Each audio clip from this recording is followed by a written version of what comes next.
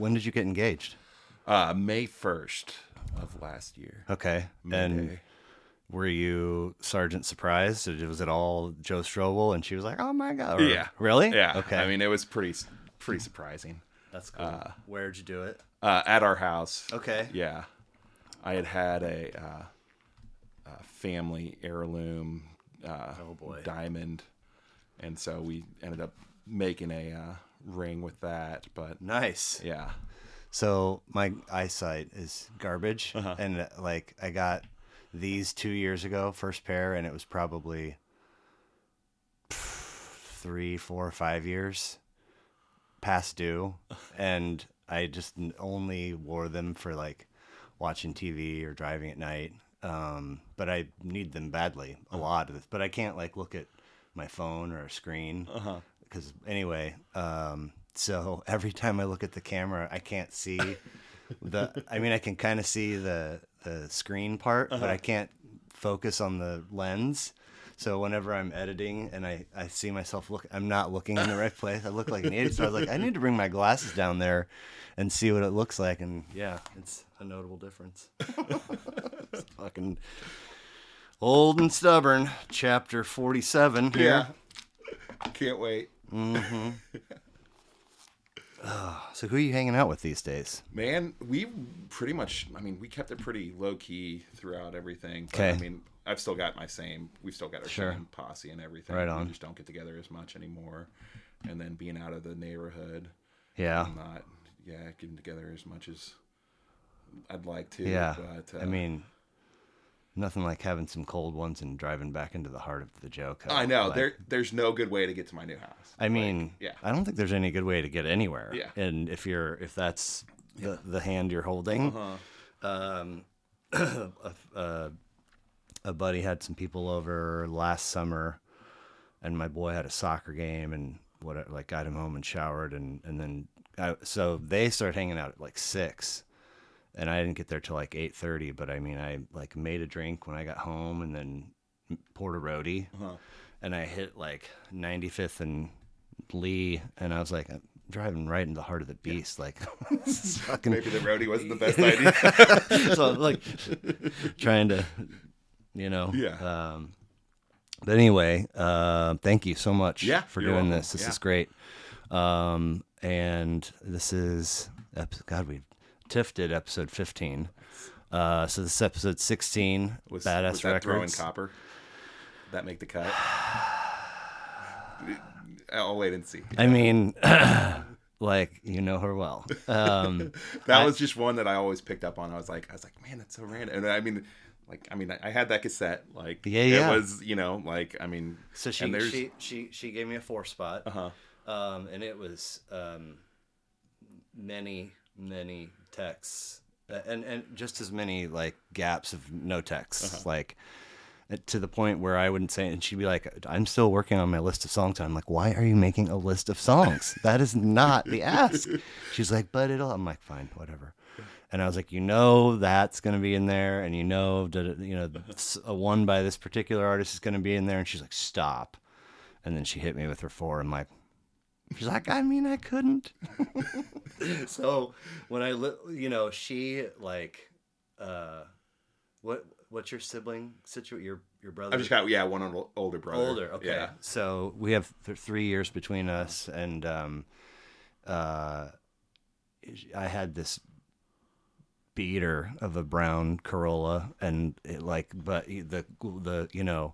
I tried to like make it cool in its own. Like I had a tiny pair of like black Nike high top shoes hanging from the rear, and like the back windshield was perfectly stickered. And then she winds up getting this Mazda 626, I want to say, as her first car. And she by this time she's got like a fat Case Logic, and she did her own version of stickering, and I believe there was a Cat in the Hat. And like, kind of, I feel like it was she swears it was like legit, but I think it was a knockoff fish sticker. And then this huge live sticker across and I was like, yo. And she's like, I don't care. I Yeah. love it. I was like, all right, man. So when I revisited that, I think it was the first or second track. And I was like, oh, this is the one I know. Yeah. And then I said that like 6 more Yeah. times. I was like, God damn. That album had hits. Like, Like, whoa, that okay. was one thing some 90s records had. Was like Yeah. they would keep on the radio, would give them like chance after chance Yeah. after chance. But anyway, that was one of my buddies was like, "Is that going to be weird to interview family?" I was like, "I don't know. I'll tell you, but I know what I won't have is a lot of bio questions because Yeah. I got that shit down." So Joe Strobl, episode 16. Thanks for being here. Yeah, you're welcome. Born and raised KC. Yeah. St. Peter's. Yep. K through 8. No. Okay. 3rd through 8. Okay. Yeah, we started out at went to Hartman and Hale Cook. Oh, And okay. Yeah, went to ECLC at St. Peter's. Okay. So had like a little group of people that I knew from there. I mean, as many people as you can like remember when you're in preschool. Yeah. So, Shit. but yeah, we went to public schools for a couple years, and then Hale Cook is for me, when you're getting this, it's like one detail to summarize a place is like all the bandwidth. So Hale Cook to me is the school that has like the perfect teach a kid how to ride his or her bike without training wheels parking lot. Yeah. Like that's where we go for that. I mean, but it's every time I meet somebody that went to it, I'm like, what? Yeah. There's students in there? Oh man. Okay, so and then did you go to Rockhurst? I went to Miege. Miege, how was that? It was good. Okay. It was good. Yeah. Like say, I mean, I enjoyed it. I mean, a lot. My brother, had gone there. He was, He carved the path. Okay. I was just swimming in his, Where were you? wake there. For a Where were while. you living? Where were your folks when you were were in 8th grade? 2 blocks away from here. Okay. So we were just like 66 Terrace in Kenwood. Oh, Like right okay. where, yeah. Have you been here before? Just that one time when Jessica was watching Modesto. Oh, that's right. So what do you? I mean, because this past week, Yeah. has been. I'm sure just that social media is just flooded with like 8th grade and senior graduate. Yeah. And it's fascinating. Like my Adeline's finally old enough to where like I can see 8th grade on her. Like it's coming. Yeah. And without really giving it much thought, Anna and I have always just kind of been like, well, St. Teresa's and Rockhurst. And now that hasn't really changed too much, but like certainly entertaining Miege and maybe even Barstow for him. I mean, what do you remember what it was like for you? Yeah. Like, were your parents like, choice is yours, or were they trying to? Pretty much. I mean, there wasn't many public schools in the area. I mean, I don't even know. I mean, What's your high school graduation year?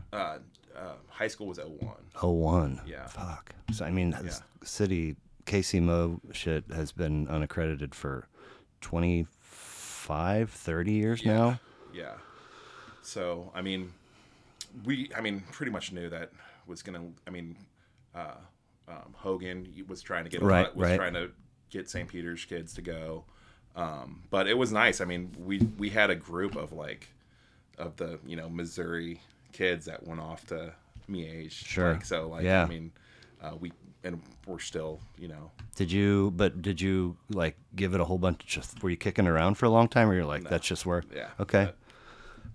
And why? I guess with your older brother, but I mean, did you had buddies? I'm sure that went to Rockhurst, and did it seem like they enjoyed it just as much as you were enjoying it? Yeah, I mean, okay. I would hang out with them. I mean, like there's, a few, Peter's kids that we like hung out with, all the way through. I mean, nice. Yeah.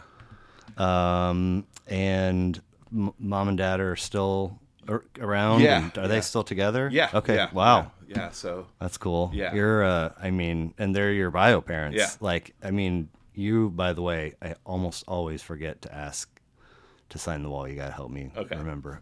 But I can't tell you how many folks I've sat down with and they're like, oh, well, my bio dad is, I don't even know who that. I'm like, what? Or, me and my sibling were adopted and but from different sets of bio families, and I mean, like you're kind of a unicorn. Yeah, we exist. Yeah. We're out there. And so the last person that said yes to that, I was like, does it seem like they still enjoy each other's company, or are they trying to just get through it? Or I mean, they're coming up on 50 years. Wow. I mean, I'm blanking on the exact number Sure. or whatnot. Yeah. But yeah, I mean, it's just one of those things. I mean, we went through a lot as a family or whatnot. Okay. And then you know, that brought us all, you know, pretty close and everything. And yeah, I mean, there wasn't, I mean, after, I mean, it really never, you know, there wasn't much like conflict around, you know, like they just across childhood. Yeah, I mean, wow. Yeah, okay. I never really saw that between the two of them or whatnot, you know. My brother and I You're were like the a- main You're like a antagonists of it. striped unicorn. Yeah, and I'm sure The it was- two of you we're fighting. Like, I outgrew him when I was probably about like 7th or 8th grade. So Damn. the fights evened out after that. But, Okay. Yeah. Did you? I mean, would you guys? No, I mean, no. I mean, Just we wrestle, never mess came. around? Yeah, and it never came to blows or anything. Yeah. The dude that was on before Tiff, we went to we had club level seats for a Chiefs Broncos game, and it was under Herm, and Tony had, like, everybody knew the season was like, I mean, it wasn't cold yet, but it was, I think, probably already looking bleak. And Tony, like, we knew, maybe the trade dead. I don't know. Somehow we knew that the chances for Tony to get like the all-time yards, or like few chances left. And that day, whoever was calling the plays like wasn't targeting him. I mean, and there was a lot of boos. But we're sitting there, and all of a sudden, like, these two dudes, and we're, I don't know, 4, 5, 6 rows back. These two dudes in Chiefs jerseys are standing, facing that way and hollering and pointing. And we look, and they're like two of, you know, Raytown's finest white boys, and the people they're hollering at are not. Yeah. Straight from Redondo Beach. They're a couple of black dudes, and they're wearing Broncos jerseys, and all of a sudden, these guys, like, they just dove. Yeah. I mean, I felt like they covered 14 rows in like a half a second, and the next thing, everybody was just landing blow after blow after blow. And I had 3 buddies, and we were just like, oh my God, like terrified. Because, I mean, club level, like, you go over that ledge. Yeah. Oh, that's see ya. Yeah. I mean, and they were just, and this dude reminded me that remember seeing a cop show up, and he's like, no. Like, I'm waiting for, but like, I'm not getting in, you know, like, holy shit, dude. But that just, I mean, like, I don't know that I've ever known anybody who, like, you know, was a dude and had a brother, and they would like kick the shit out of each other. But I'm sure there's a lot of those people out there. Oh yeah. Fucking showing up to school with black eye and cut forehead. Yeah. No, you know, just the usual. Yeah. Usual Saturday. So what's the age difference between you and your brother? We're 20 months. So Damn. Just, okay. Yeah. Okay. And were mom or dad playing music in the house when you guys were? A little bit. Okay. Yeah. What We were had they the rocking? record player. Yeah. Some CCR. Okay. Yeah. Yeah. Love Creedence. Like, I still remember that Christmas, like when my brother got a CD player for the first time. Ooh. You know, like the Sony, like top loading, you know, CD player. And I guess that she asked some of my older cousins, like, what, you know, CD to get him. So she got him a Garth Brooks. Your mom? My mom. Did a little legwork? Yeah. Nice. Got him some Garth Brooks. And then, was the Garth Brooks spot on, or? Yeah, I mean, I love Garth. It's a CD. Like, yeah. Hey, it worked. It was Low Places at least on it? I don't think so. I think it was early. Oh, Yeah, okay. Yeah. But and then Dad got him CCRs, like 20 greatest hits. So I mean, I literally, if the print is still legible on my cassette version of that, I would be surprised. And I also listen to it so much that now I can't, like, I hear Creedence and I'm like, no, something like, just, that's what I'm saying. You said, and I, I could do the whole. Just want to hit the ceiling. Yeah. Wow. Okay. Some Garth and then how far after his did you get your own system? I was a tape holdout. Okay. Yeah. Same. Yeah. I mean, I like the portability of the Walkman. It's not skipping at all. Right. So that was nice. It was mobile. And then so I'd bring the briefcase of tapes with me to where I was going. So I like living in Durango, going to school down there. The Southwest Sounds was the place, and go in there and the new, I don't know, more Chiba is out, and like Hal, the owner, can see me, like, and he just fucking knows he's 2 minutes away from a special order, like. But I thought, for the longest time, that the Discman with the cord to the cassette. Yeah. I was like, that's gonna cover us. That's all we need, Anyway, I finally had to cave. But so you started with the cassette? Yeah. Okay. Yeah. And what were you getting your hands on? I mean, a little bit of everything. I mean, I was, definitely doing the alternative was just like and like the early 90s, and, started listening to some hip hop and rap and whatnot. And then, that was, the majority of it, that was kind of like stuck in those two lanes for the most part. Sure. Yeah. So are you a vinyl guy now? I am. Okay. I made a deal, like, I was not going to start buying vinyl until I was like settled. Okay. And like because moving vinyl is just the worst. Like, I moved. Everybody that has come on here has been like, vinyl doesn't. They'd love it. They do it. They buy it. Vinyl doesn't have a lot going for it. To be honest with you, that shit is heavy. The list keeps growing. Yeah. So how deep are you? I'm good. I'm still like in the couple hundred, records right now. That's a chunk. It's a chunk. How often do you all in person, or do you order? I go in person. Okay. Yeah. Where are you going? There's a few different spots that I like. Half Price is nice just to go through. Vinyl Renaissance. Okay. That's in Carnations over there in Overland Park. Okay. There's one spot over there on Westport Road that's just doing new vinyl. Okay. Of course, I can't think of the name of it right now, but their selection's really, really good. You said you miss. I cut you. You were about to say I miss something, and I cut you off. Oh. When I said Miss Street Side Records. Oh yeah. That was like it went from like Street Side Records, like either the Westport or the one on Metcalf, and then and then a lot of time at like Borders Books. Yeah. Like, I would just go and like hang out at Borders Books for read magazines, nice. And then like shop for music, and then eventually buy something. So cassette holdout, fairly new vinyl collector, and guy who has always been associated with the phrase "trust the playlist." Yeah, right. Have faith in the mix. Have faith in the mix. That's what it is. Mix, okay. Yeah. I accidentally injected some Dayton Moore Royals and trust have faith in the mix. Yeah. Okay. Yeah. And how did that come to be? Oh gosh, listening to people complain about my playlists. Oh, what? Yeah. Okay. Yeah. Like what? So, and not even playlists, like burn CDs, back in the day. Like we'd be like on the river. Oh, like you brought it and you're playing, you're running the tunes. Yeah, I'm running the tunes. They're griping. Like, what is this? Yeah, and I'm like, have faith in the mix. Like something's coming up. Right. Like, like it'll happen. That's like, funny. It might not. And so, so then, you say it a few thousand times. Yeah.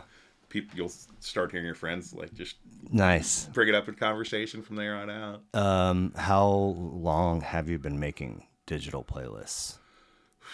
Pretty much since I got my first iPod. Okay. That was the light bulb. Yeah. It was like I remember like we were going out to a friend's like farmhouse up in St. Joe, and was riding with a buddy that hadn't seen for a while, but he had an iPod, and I'm like, oh, this is pretty cool, and I'm like, so there's just like, what's on it? And he's like, well, what do you want? I'm like, well, I want to hear, like Presidents of the United States of America, like Peaches, and I want to hear it now. He's like, wow. Well, check. And like, sure enough, he had it. And I'm like, oh, okay. And, I was at That's awesome. I was at Micro Center later that week and, made that purchase.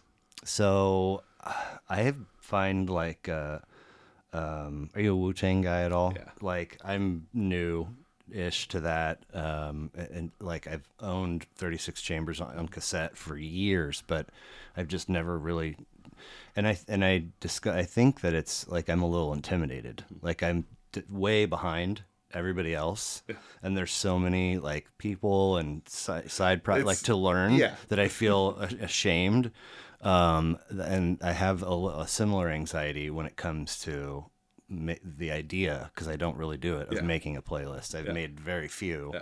But to have like a really nice collection of songs that, I mean, the order is so important. That's where it's just shuffle. Okay.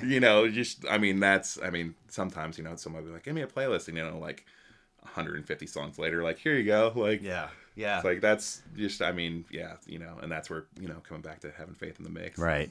But I'm so like this Saturday, I imagine your folks participated in the auction back in St. Peter. We weren't big auction goers. Okay. Yeah. Okay. Well, even if you don't go, everybody's every family's supposed to donate something of value of $75 or greater, whether you go or anyway. So where I always get pulled in on that is somebody asks me to cook for a progressive dinner. So I've done those like, I don't know, fucking 5 or 6 years.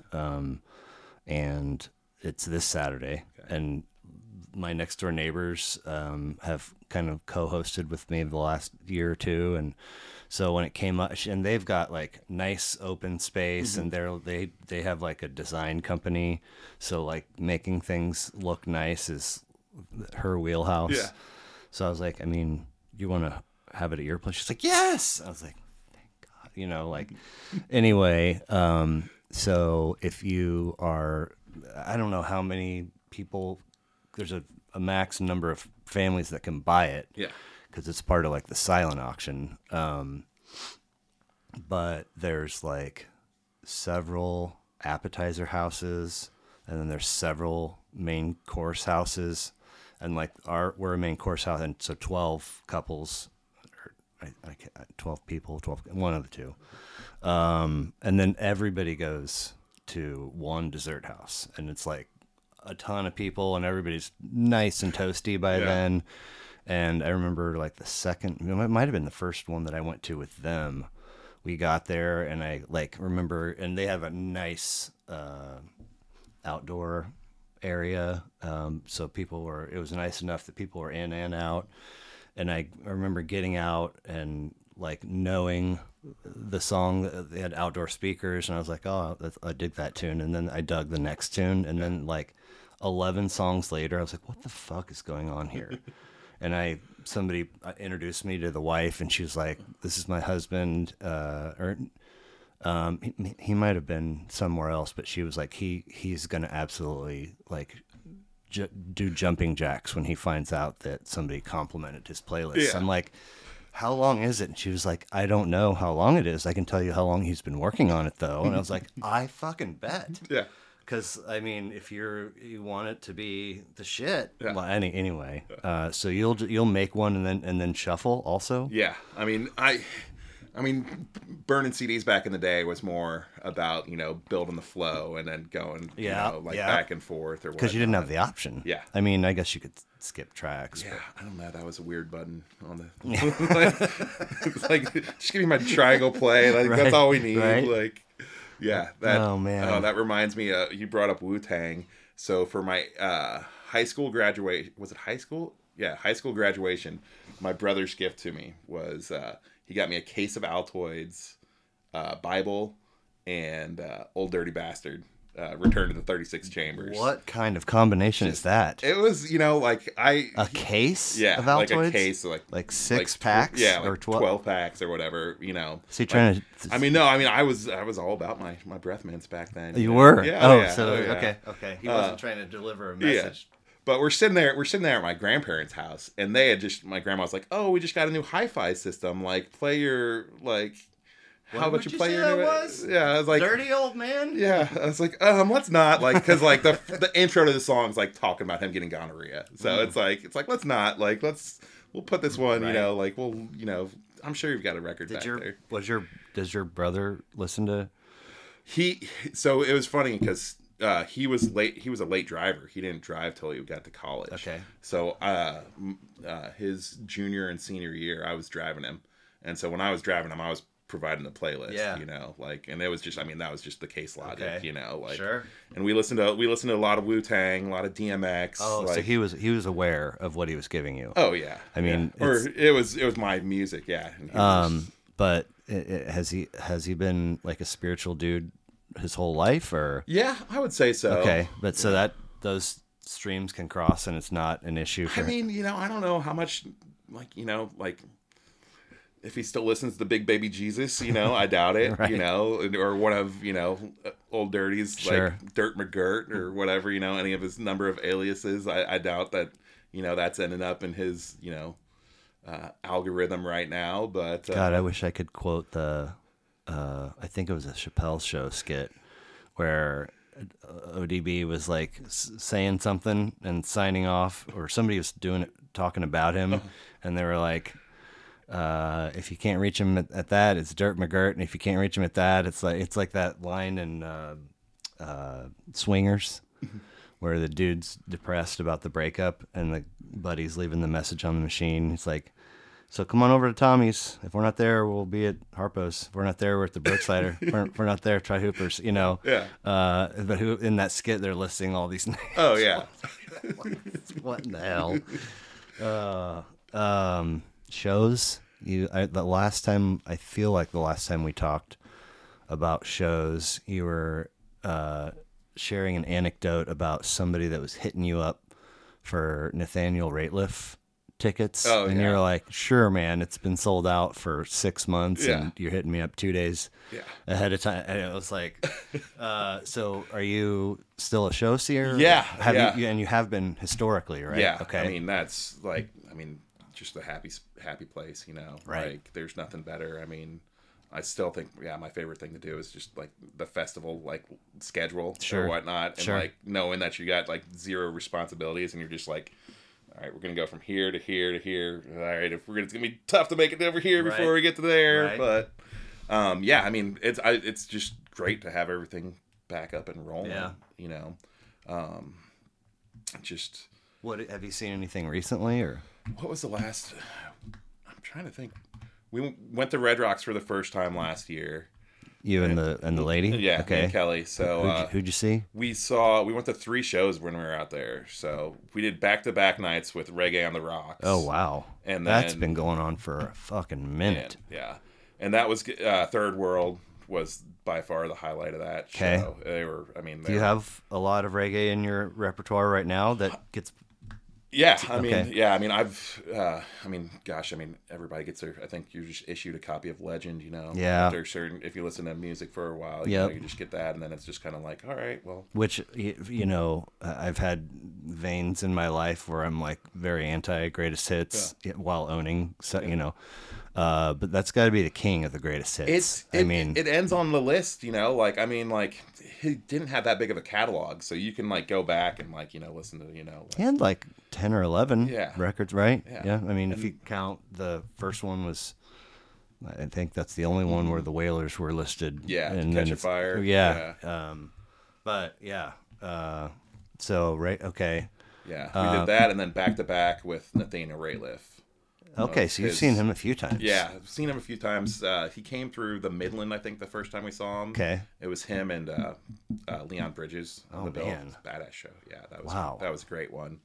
And then, a few times at the Crossroads. And then, that was hit the first. He did 3 nights at Red Rock. So, all sold out. Yeah. Damn. Yeah. Rockin'. Yeah, yeah, it was fun. That place wears you out though. Oh yeah. I wasn't ready for it, and then like I say back-to-back shows, so like drank a little bit on the Sunday night into the Monday show, and I was just dragging. Yeah. I was like, oh man. I was like, man, I would have played this a little bit different, like had I like knew what I was getting into. Yeah. But yeah. we did it right, and then we later on we saw the Black Crows. Man. Yeah. So it was a good vacation. Is Chris Robinson still in that? Him and Rich, yeah, still trucking. So the Brotherhood is not a thing anymore, or it's a side project. So they did that Shake the Moneymaker they did the, I think it was 30-year anniversary. I mean, yeah. Yeah. So from 91, yeah. So So they got back touring together on that. I know they didn't have the original drummer. I think what's his name, Steve Gordman, I think his name. Yeah, I don't know. But yeah, him and Rich, are getting along again. Did they have friction back in the day? Yeah. But now it's all. I guess so. Yeah. I mean, Hey, are you about out of money? I'm about out of money. Let's go. I mean, it's there. I hope that's not the whole thing, but I mean, they're like, if you remember the behind the musics, like the VH1 behind the musics, did you ever see any of those? Like the stories of like, you can find theirs on YouTube. It's entertaining. Okay. Yeah. Wow. And then just like talking about brothers having fist fights, like that was was the Robertson brothers. Hey, there you go. They're like, then it became, we need two buses. Like I'm not riding on the bus with him anymore. And so the record label's just like, so we got to pay for two buses now? Like, awesome. Like, and also, we'll be doing everything separately, save for the stage time. Yeah. And I'm the first time I saw them was like, cause they've been like off and on, like through their hiatus or whatnot, was Voodoo Lounge.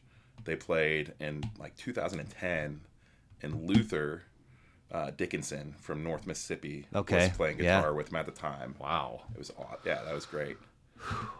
I want to say that was the first time I'd talked to you. Okay. I'd seen you, with your sister or whatnot, but it was North Mississippi at the Beaumont Club. Okay. Like way back when, and sparsely attended show, but I was like, hey, you don't know me, but friends with your sister, like da da da. Oh, like I was there? Yeah, you were there. We talked. Yeah, we talked to each other. Yeah, that was like. All right. I was like, I had that random thought. I was like, yeah, that's North Mississippi. I was like, that's funny. Yeah. Wow. I mean, that's rolling up on 50. It's amazing how things just. It's like a covered wagon where the back's. Yeah. You open, you hit a bump, and shit's just. You get to Oregon, you're like, fuck, like we're missing so much shit. Yeah. That's my memory these days. Do you have anything coming up that you've got tickets for? Or? Coming up, Boulevardia. Yep. Yeah. I think just gonna hit Friday night. Same. Yeah. Excited for that. Had done it a few times when it was down in the West Bottoms there by Kemper, and it was good. It was just. Hoping, just you never know what you're gonna get when people throw a big festival like that. Yeah. Tech Nine brought it last time. That was good hometown show for him. Anything else on the horizon? I think I'm gonna do War on Drugs at the Crossroads. Yeah. I'm excited that I don't know that they've been to Kansas City that I can remember. If they have, it was before they were on my radar. I'm super excited about that. And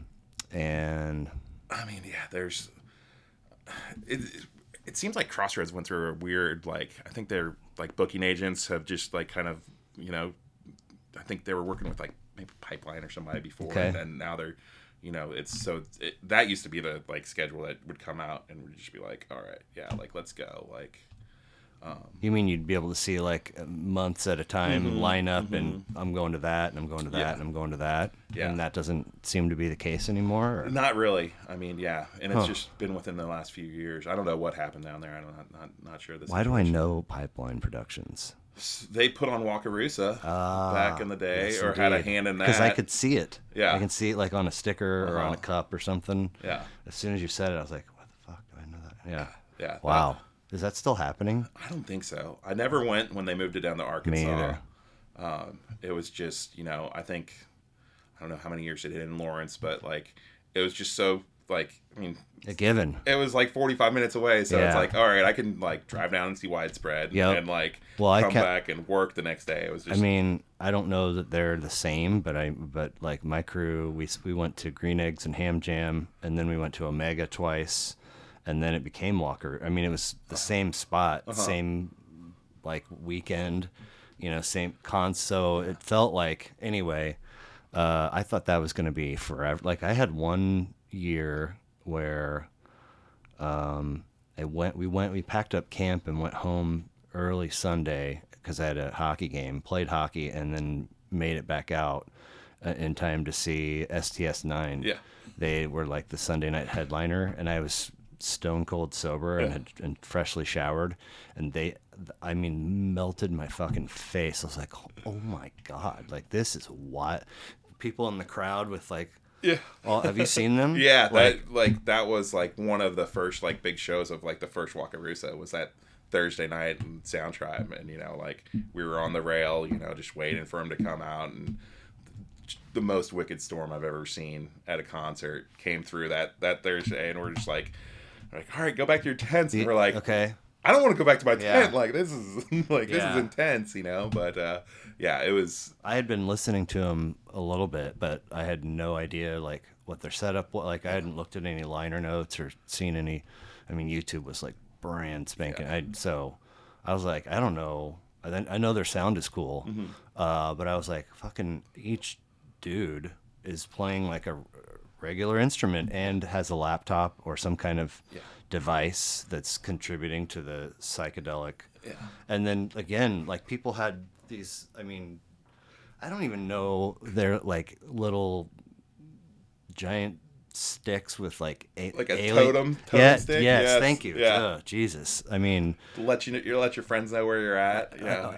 I mean, but also there was like it seemed like calculated movement, and all of it was so spooky. And I as sober as I was, I could just for rows just of fucking eyeballs that are like, I'm like, whoa, that person is gone enough for all of us. Yeah. But really, really wild. Yeah. I mean, I think you say that I got in trouble, not in trouble, but like I tried to steal somebody's inflatable alligator at a show at Wakarusa, and like it didn't end well for me, like some shoving or whatnot. I just thought I needed it more than them. But like those are like, you try to explain that to somebody, like, and you're just like, what? I don't know. Yeah. Like, I mean, I didn't think I'd be telling that story. I know, right? That's hilarious. But yeah, I mean, that was, great shows. And like Flaming Lips. Yeah. That was a fun one.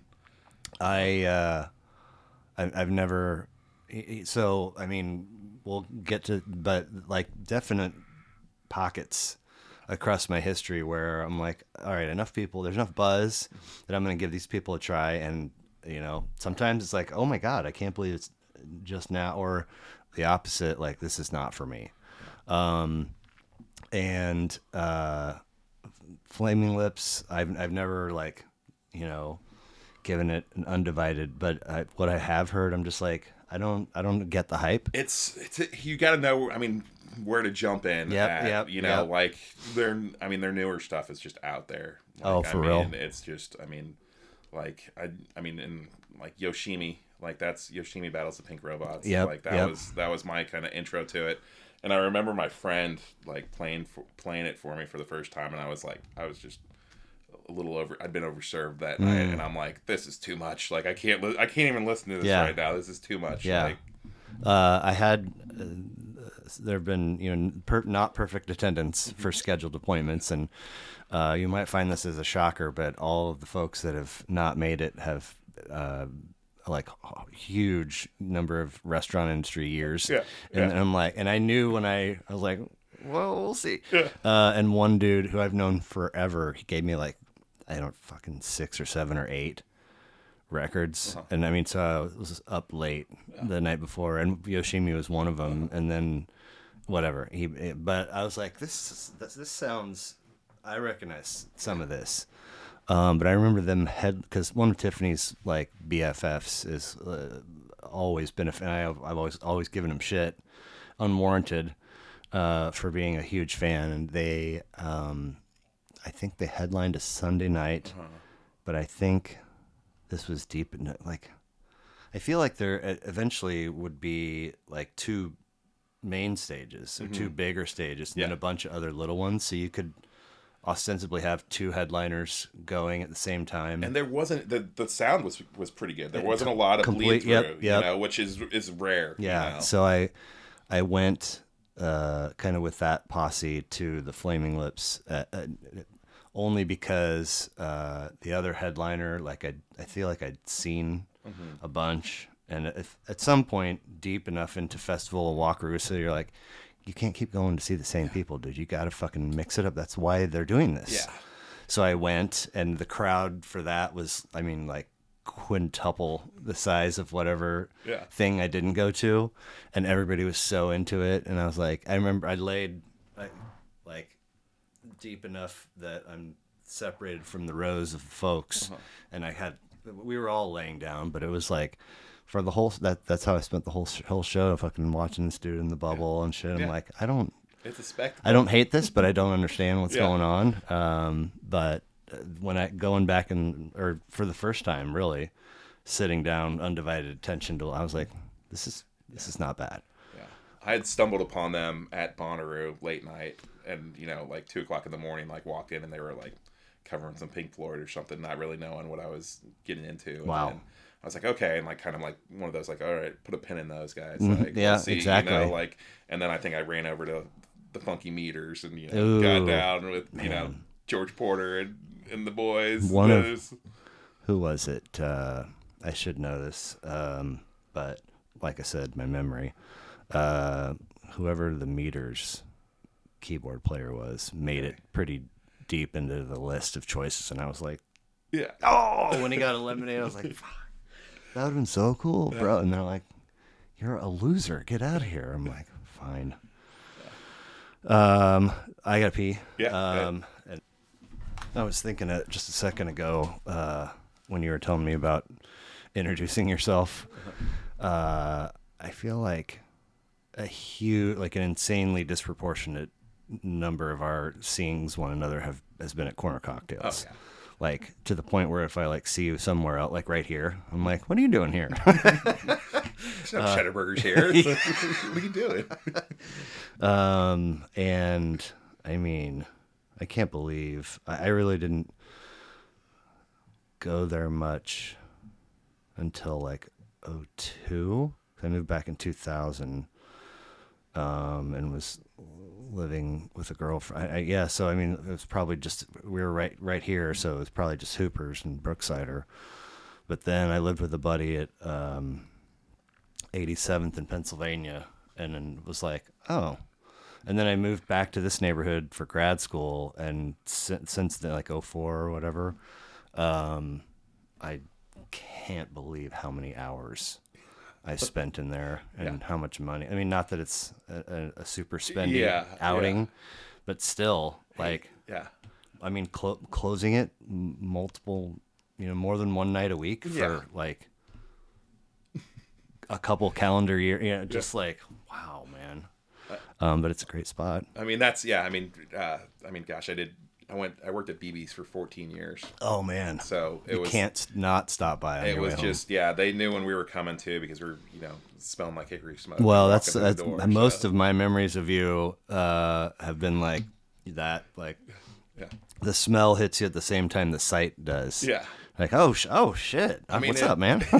It was one of the few places, where you could put in like a hard, like, sweaty day work and like still smell like barbecue. Oh yeah. Like it's like, okay, it's not, like, or at least that in my mind, that's the way. Yeah. Somebody probably tell me otherwise, but it's really I have this customer of mine does lots of jarring, and their shit's in like grocery stores and the Mike's liquor stores, and I walked in there a few weeks ago, and it's their place is very small. Like customers don't go in there, but anyway, they had just he'll buy like 500 pounds of diced onions, and immediately in the tilt skillet, and I don't know if they're going in balsam. I don't know but I walked in, I was like, oh my god, and I was there for maybe 15 minutes. Yeah, and I mean, I had to come home and I had to change clothes and my hoodie, even in my car. I was like, I wonder what their cars and their homes must smell like. Like, holy shit, man. You definitely you kept your nice clothes in a different like part of the house. Yeah. Like it wasn't like any like buttoned up shirts or whatnot. They weren't living next to anything that you brought home. Right. I was like, you could always. I was like, there's a lot worse things to smell like when you get out of it. Like yeah. But I don't know how many times it's like it smells like a campfire in here. Which like, is like kind of not the smell. Yeah. I mean it's of the same family. But oh gosh, yeah. When I would go to an actual like somebody having like a little like after hours like campfire. And then I'd be like, "Oh, these clothes just reek," like this is terrible. Yeah, and yeah. it's like, well, this is what you always smell like, so Yeah, kind of ish, So that gig, for I remember this pocket where you were like every home game, right, at Arrowhead. Yeah. So through Lindsey Shannon, I got to give him some R.I.P. Right? No. His wife Jo passed away earlier this year. Right, and Lindsey just retired from his blues show after 45 years. 45 Sunday years. Nights on the Fox, right? Sunday nights on the Fox, yeah. So it was, last Sunday or the Sunday before last was his last one, and he had been on, I think it wasn't all with the Fox, it was like KCUR. Oh, maybe, like I think he had another, like it transferred to the Fox. He worked his way up there, but yeah, I mean, just with that, have they shaken hands on the sale of the place yet? They have, yeah. So that's the Nickel Brothers. The Nickel Brothers, yeah. Congrats to those guys. They. What's up? Guess who you're getting a visit from soon? Yeah. Oh, yeah. There you go. Because they were like ready. Yeah. And then the old man died. Yeah. And the shit's been in like probate, and Lindsey and Jo were like, we're not opening new accounts. Yeah. We're not putting our names on anything new. Yeah. And they were like, you'll have to wait. And that's been like 2.5 years. Yeah. Maybe more. So yeah, gosh, I left in 2018, I guess. So, okay. So that's been as many, years or whatnot. Man, that, the Fox and classic rock, were just what I was hardwired to for so many years. Yeah. And like the fact that the Chiefs were a part of it made it like, it was just perfect. And, the memory that I have running over and over in my head is kind of, especially for like a 3:00 kick. Cause what time did his show start?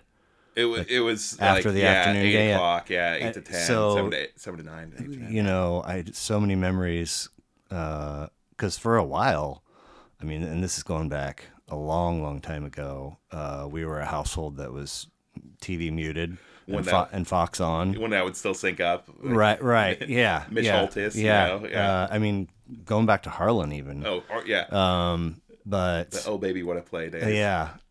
Lindsey's got the coolest Oh Baby What a Play like shirt. Nice. And I'm just like, that's legendary. Yeah. Well, I would argue I'm calling both games has like maybe surpassed that. Do you remember that? Oh my God. Oh yeah. Okay. Yeah. His viral moment that he had. I was tuned in live for that, and Rich Gannon's like, I'm getting confused. Which game are you calling?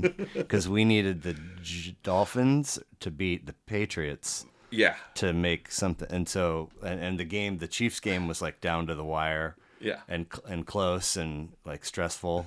And so he in between plays, anyway. But I don't do this in like literally 9, 10 plus. Right at 10 years ago, I completely stepped out of all fantasy sports because I was just garbage, giving money and then like not setting or just trying and being worse than if I didn't even set my lineup. And around the same time I got out of sports talk radio, because I would just sit and be like, oh, at the end of this bit, I gotta get back to what I'm supposed to be doing. And then they'd go to commercial and the bit wouldn't be done. And it just, all day, every day, just anyway. And stupid callers, just like, Anyway, but I used to.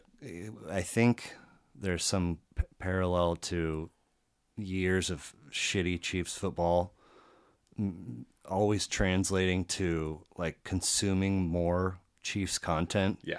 Like all the post game show that's in the building, and then it kicks out to a bar in Leawood or something, and listen. Like if I listen to every possible thing, I'll find the answer, and we'll win the next game.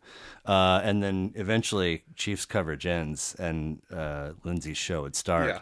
And I never really stuck around, but I would always be like, "Oh my god, he's still fucking doing this!" And he would always say that he's like, any day, somebody can buy the Fox. Like, I think, it was Cumulus when the majority of the time there. It's like somebody can come in and be like, why is there a blues show on a classic rock station? He's like this can go away at any time. Like. So would you tune in often? I would try to. I mean, what was the name of the show? Just the Kansas City Blues Show. Really? Yeah. Okay. Yeah. Okay. So you would try. I would try to. Okay. Yeah. I mean, we would turn it. If I would close on a Sunday night, we'd always turn it on. Oh, sure. Sure.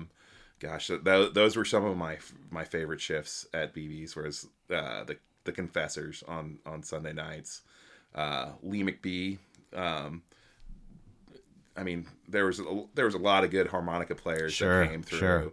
I mean, yeah. I mean, that was like my maximum, just like ingesting music at all times. Cool. Just like because it's like there's always like live music 6 nights a week. So, yeah. Wow. But, yeah, the Confessors. Yeah, Pat Recobb and carried it on. Lee McBee. Yeah, R.I.P. He passed away a few years back. But they were just. I mean, and that was the thing. Like I didn't know a whole lot about blues music like before I came in. Like. I was like still like jam, so it's like like my blues intake would be like Warren Haynes and like Government Mule, and then like that would lead like I just heard the riff to Soul Shine. And then like like almonds and everything like that, and then like your your standards, know. But yeah, I heard a lot of like Lindsay's favorite blues artist was Muddy Waters. So, okay. So we a lot of there'd be songs covered that I didn't realize was somebody like whether it be like a Howlin' Wolf or Walter. I do have a couple of memories of feeling like he really knew his shit. Like he wasn't just taking the same 40 tracks and changing the order. No, like because he would always talk about shit. Yeah. He, next up, or what we just heard then, and a little like what driving around like. Yeah. Does he have a guy in the truck feeding him? I mean, he like till a couple Sundays ago, he was still doing his shows on CD. Like he would bring in a bag full of CDs, and then just like, all right, after this, like we're gonna queue up all his own shit. He must have a hell of a library. I've never seen it, but have you heard? He'd have because Joe, his wife, would always say, she's like, you guys think that he just like this just turns off like when we get home, but there's always he's always playing something in the house. He's always like, but yeah, cool. Like he's got. I mean, they had like a vinyl room.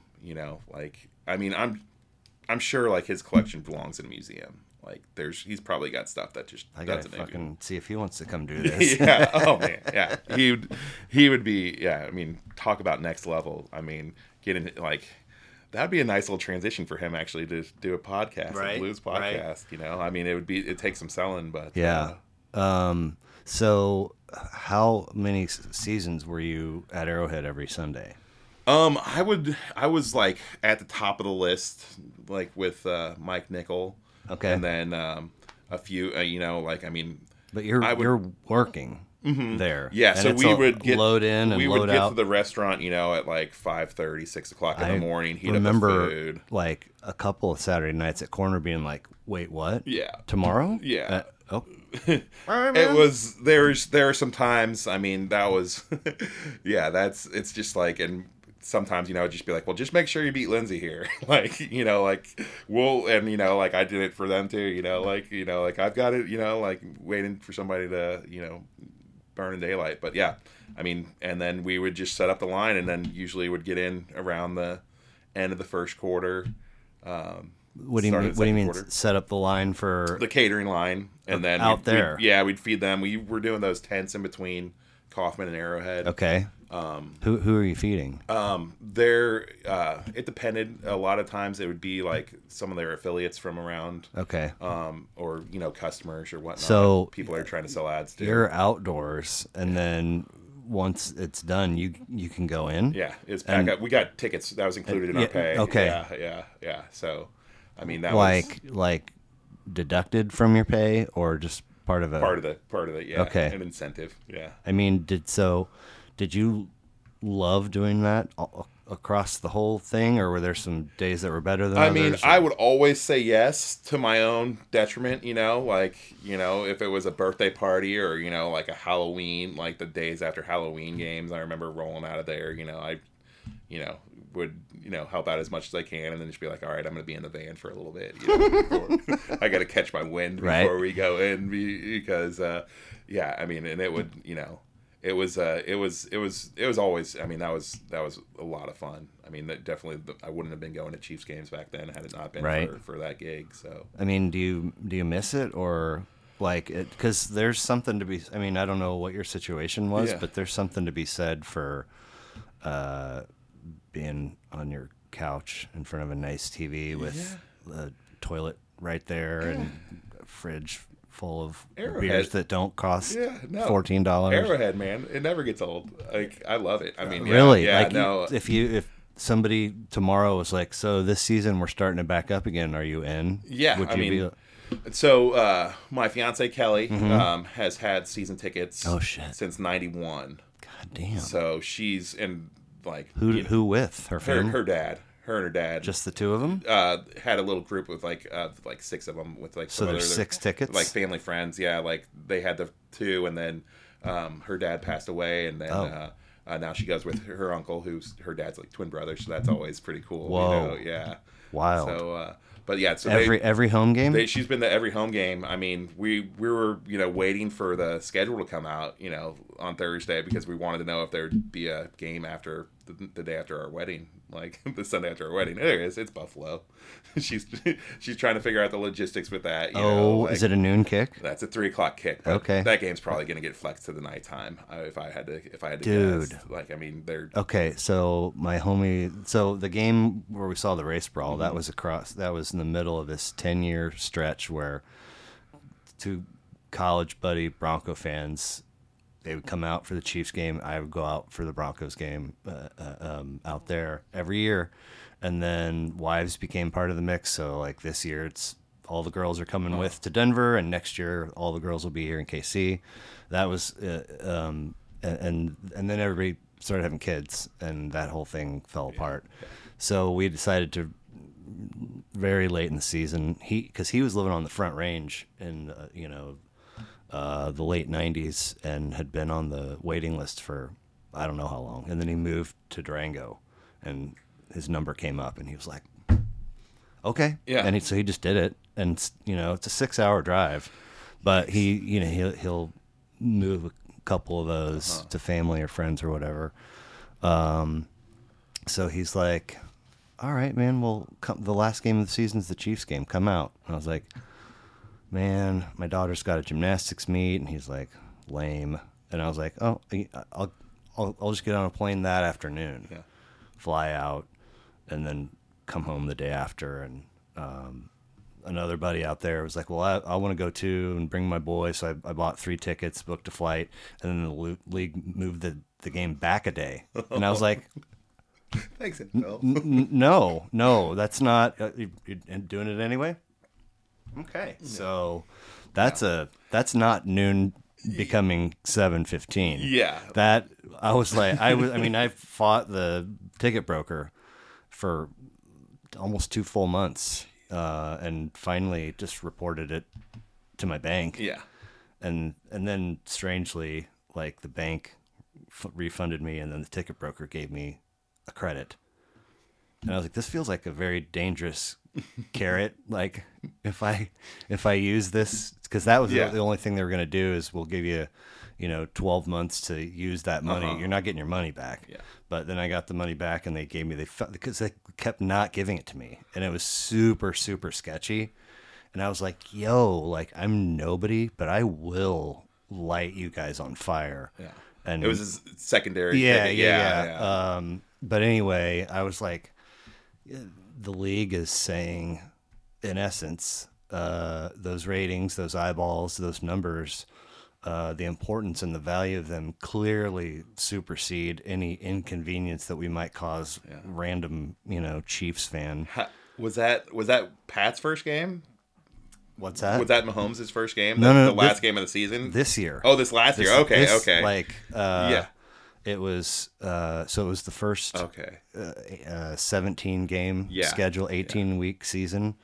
And it came down to and several games, like as one might anticipate, had playoff implications. And so it was a noon. It was Sunday noon kick, and they just moved it to like Saturday noon or Saturday 3. And I was like, I'm not going to be in that city at that time. I land when kickoff happens, like, and everybody was like, which just means like the NFL's running the shit, man. Take it up with them, It's like, anyway, wow. Yeah, no. So I mean, like that's like with her having.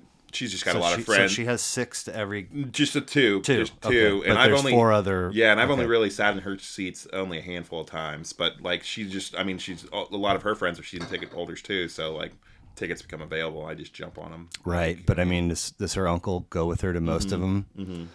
And then if you sit in their seats, it's just because one of their people had to miss or something like that. Yeah, gotcha. Yeah, and she's right behind the defensive bench, like 3 rows back on the 40-yard line. Chiefs side. It's crazy. Wow. Yeah, and like it's funny too because like we've met for the first time 3 years ago, but like the Houstons, their season tickets are like, oh, they have tickets too. They have tickets too. They're same, like just on the opposite aisle. So I've sat in their tickets, like a handful of times throughout the years. And how many do they have, and who are the owners of them? They Tim and Terry usually split them up, and then their cousins or whatnot will take some too. Wow! And they've had theirs, since like their grandma bought them when they built the stadium type of deal. So it's like and there's been times, it's like trying to figure out like, all right, what are we doing with these tickets, and then it's like if a less than stellar teams making the playoffs, it's like, oh, do I really want to shell out the however much to go? And I mean that was there's obviously resale ticket or resale value there, but what's the fun in that? Yeah. So we went one direction with shows and didn't go the other. So what was your first show? First show was, I feel like it was like a Spirit Fest. Okay. At some point or another, but the one that I remember was Bob Dylan and Phil Lesh and Friends out at Sandstone. Oh, wow. Okay. That was like, I was big old Bob Dylan fan in high school. That kind of like, just started, delving into his catalog. Yeah. So we even drove to the Pico Expo Center to see him at one point, wow. which was, and it's like, he's one of those renowned people. You never know what you're going to get out of a show or whatnot from him. And was that one at Sandstone? Was that a good one? It was, yeah. Okay. And he opened up for Phil and Friends. So, everybody got what, they're dancing or whatnot. Was Phil and Friends fun? It was fun. Okay. Yeah, it was a good show. And then saw him again, I think the following year, and Willie Nelson opened up for him. So that was... Wow. Yeah. You said was big old Bob Dylan fan. Are you not anymore? No, I still am, I'm not, throwing on blonde all the time or anything like that. But if you're going to throw one on, that's a pretty good one. Yeah. I did, when I was blogging a lot, I did top 25 albums and spread it across 3 installments, and the not that I needed to for some of them, but I 3 top to bottom listens per album.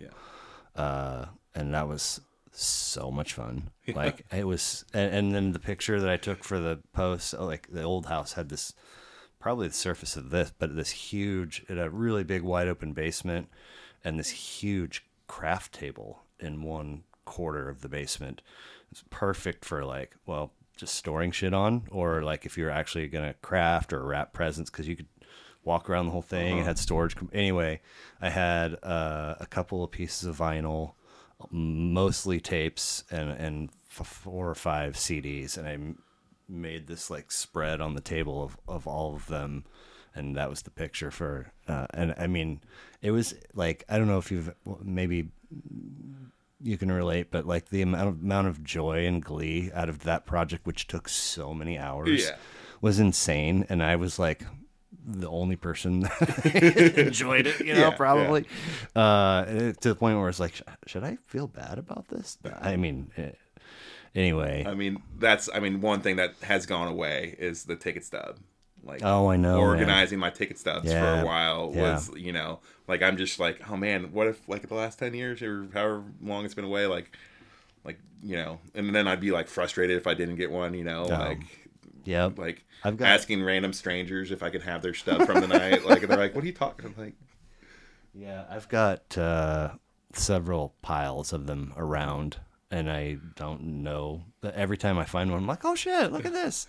When I was talking to Tiffany, Elaine's dad, who's been gone for quite some time, made all of his grandkids shadow boxes, and including Tiffany and I had just like random shit in there, like, but it was all cool, and it was mine, and several of those slots were just jammed full of ticket stubs from like all the Comets games and Royals and Chiefs from the 80s, and probably some Spirit Fest shit in there. And at some point, I think as Tiffany and I moved out of our mother's home, she just, I mean, clear like so much shit. It's just gone. It's like, oh my God. Like, I spent most of my childhood staring at this thing and being like, I love this. And you just, and out with the hamburger grease and the banana peels. What? I mean, that's coming at my parents' house. We're gonna have to. I mean, we've been in that house now since '99, and like, I mean, you still have stuff there. I've got a lot of stuff there. They haven't thrown it away. Yeah, no, and a lot of it is like the case, not even the CD like cases with like the CDs. It's just like the back and the plastic. The books landed in like in a booklet or whatnot, but like, it's like, I don't know. Like, I mean, I guess like I started, thinking in like, what am I going to like, am I going to carry around this plastic for the rest of my life? Like, do I, like that's where, you got to kind of like make the cut. Like, I bought this, it's upstairs if I remember on the way out to show it to you, but it looks like the case that,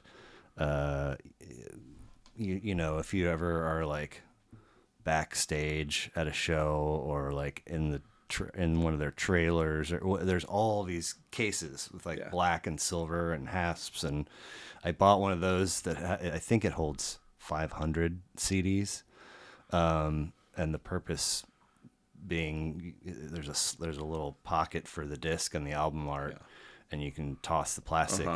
It's been sitting in my living room for like 5 years. Because I've never done it. Because, I mean, I'm not going to put them in there not alphabetized. And where they are now is in a cabinet that is not, I mean, there's not like there's no reason to take them all out other than just to do that project. But, I mean, it's coming. Tiff, I think Tiff said she just recently donated all of hers. Yeah. She's like, I mean, I have them all, I have access. I mean, it's good. I mean, like, the tragedy, like the big book got stolen, out of the car at one point or another. So it's like, there's a lot of them like, oh man, like, I mean, and like some of them, like there's some like, random, like hip hop records that like been out of print, for, since 99 or 2,000 or whatever, that are, you like look up like how much is, Pharaoh Monch Internal Affairs, like the CD. It's like, oh man, that's like $100 CD. Like, wow. It's like I should probably like. So you have a lot of stuff at their place? Yeah. All in the basement? Pretty much, yeah. And what's the basement situation at your place? There is none. We got a crawl space.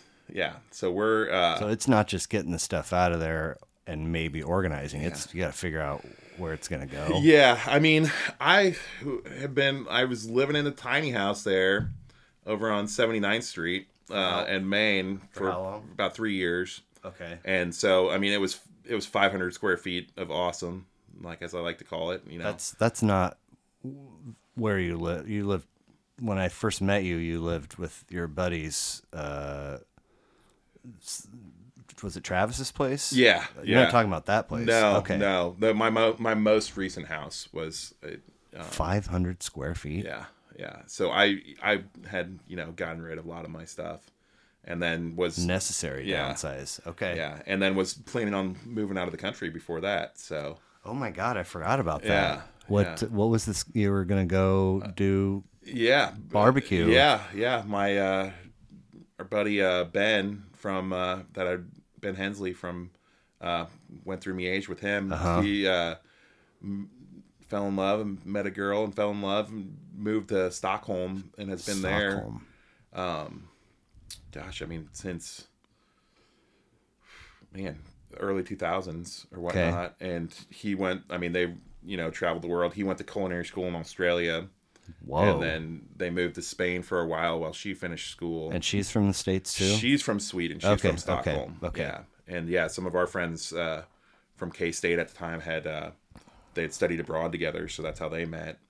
And then so he had been working in kitchens, and this was something that, he'd like come back to, he'd have like little visa issues here and there, and he'd come back and he's like, I think I'm going to open up a barbecue restaurant. And I'm like, oh, that sounds cool, and then like, oh, you should come over there. And I'm like, oh, like, yeah, like.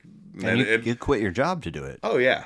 I tried to retire at 36 and it didn't go well, but I mean, I was like, I thought I didn't truly understand like what the visa process was to get over and be over there to work over there, but I'd gotten everything submitted and I was waiting around, and I did. I quit my job. I had 2 going away parties. Like, yeah, I was like, and what ready to go. Was it? It was a visa thing, or it was something? A visa thing. Yeah. And then like, I mean, it was like, yeah, it just got like, I sat around and waited for like it was a process. It was like almost 5 or 6 months of just being in limbo. And then, yeah, like two of that was me just like sitting around, like rewatching The Wire, like if you're going to rewatch a series. Yeah. It's like, I was like, well, quit the job, like moved back in with my parents, like just assume that was going to like, be the like, all right, this is going to be my jumping off point to move over there. So what was the ultimate hang up? I don't think it, because I mean they opened the place. Yeah, they opened the place. Is it still... They closed okay. A couple years ago. And he was actually like, he imported a smoker from Texas, and I'm sure that was cheap. Yeah. An electric assisted wood fire. Essentially, you were going to be like the pit dude, right? Yeah, I mean, I was just gonna be his right hand man. Okay. I mean, yeah, okay. Like he took the whole thing seriously. He went on like a little barbecue pilgrimage throughout the States here, and he came back. He actually worked at BB's for a while like, again, like visa issues on his part, like before they had gotten married or whatnot. He's just like waiting around to. So what was it? What was the hiccup? I don't think never really got 100% clear, but like I think it was a money issue. No, for you to get over there. To get over there, yeah, with the visa, my visa got denied. But why? They didn't think they were paying me enough money for what the job was. Who? From the the way it was set up. Like the Swedish government? Swedish government, yeah. Thought that the people that opened the place weren't going to pay you enough? Yeah. And so they said, no, you can't come? Yeah, pretty much, yeah. What if you're fine with that? I'm like, I don't like, I was like, I'm going to be the dude on the couch for a while, like, I don't know. Like, and that's crazy. Yeah, it was nuts. I mean, it was. Was that offensive to them? Yeah, I mean, I think so. Yeah, yeah. I mean, it's pretty weird. Yeah, no, it was odd. I mean, I guess it's been. I mean, you got to think about like Sweden the way it is. Like as soon as that visa gets approved, like that's pay like 6 weeks paid vacation every like you're automatically like free college, free free healthcare. Oh. You're adopting all their benefits, by having that approved. So that process can be pretty tough. So I guess in essence, they want you to have enough money to be spending it in the economy that's already giving you free stuff. Mm-hmm. And if you're not, their tax rate's pretty high over there too. I'm not sure what. I mean, it's wild. But their quality of life is also high. I'm sure. And I was able to go over there and visit them. Right. We did a family trip over to Rome in 2017, and you and your folks and your brother. Okay. Yeah. Cool. And then just we did that. We went over for an ordination over there, and then which was really cool. And then I just went up to Sweden for on your own. Yeah, that sounds like fun. Yeah, it was break fun. Off from a little vacay from the vacay. Yeah, nice. Yeah. And I was back at BB's at that point. Yeah, that's right. Like I was like, well, this is like I did not budget for like to be not working for Hey, you remember that one time? Yeah. And they're they had hired some people in between, and it was like, some awkward conversations with the new people. Like, yeah, okay, like you're not gonna like we're gonna bring this guy back, which means you're it's like they're just like sorry. I had one person talk to me like like go wash those dishes, like okay man, like no. Wow. Yeah. Oh but no, I mean and the Nichols and the Shannons for that matter were super cool through that whole process. Nice. I mean like I say, I'd been there for 13 years, so it was one of those things, like it was just the atmosphere there. That's what kept me at BB's for so long, like loved, honing in that craft of barbecue, and that pit is just old school and, awesome. And is it like can you make, I'm sure you can make one of those things to where it's got a pretty clear shelf life, like after a certain amount of time, this is going to have to be replaced? Or can you make it to where, it's like 200 years later, it's still just, The pit? Yeah. Yeah. We, like the big project, we had to replace the firebox. Okay. And so that was an undertaking. What are the parts? You're talking like 1.5 foot of concrete, like just for the lid, and then, cinder blocks or whatnot. And it was nice. The guy that was supposed to be building it got a DUI the night before he was supposed to be there. So we were like ready to get the pit going and start the rebuild process. Yeah. And our mason, fucked up. And so what was the solution? The Nichols called in a favor to one of their old retired guys that had been, his first question is, "Where's my mud?" He's like, I need some concrete going. We're gonna get this together, and they did, because it was the firebox was just like falling off. So we were just but the firebox is only one piece of a pit, right? The firebox is probably, it's close to this. The pit itself is probably the size of this room. Okay. And then the firebox is like offset, probably like half the size. And a little like.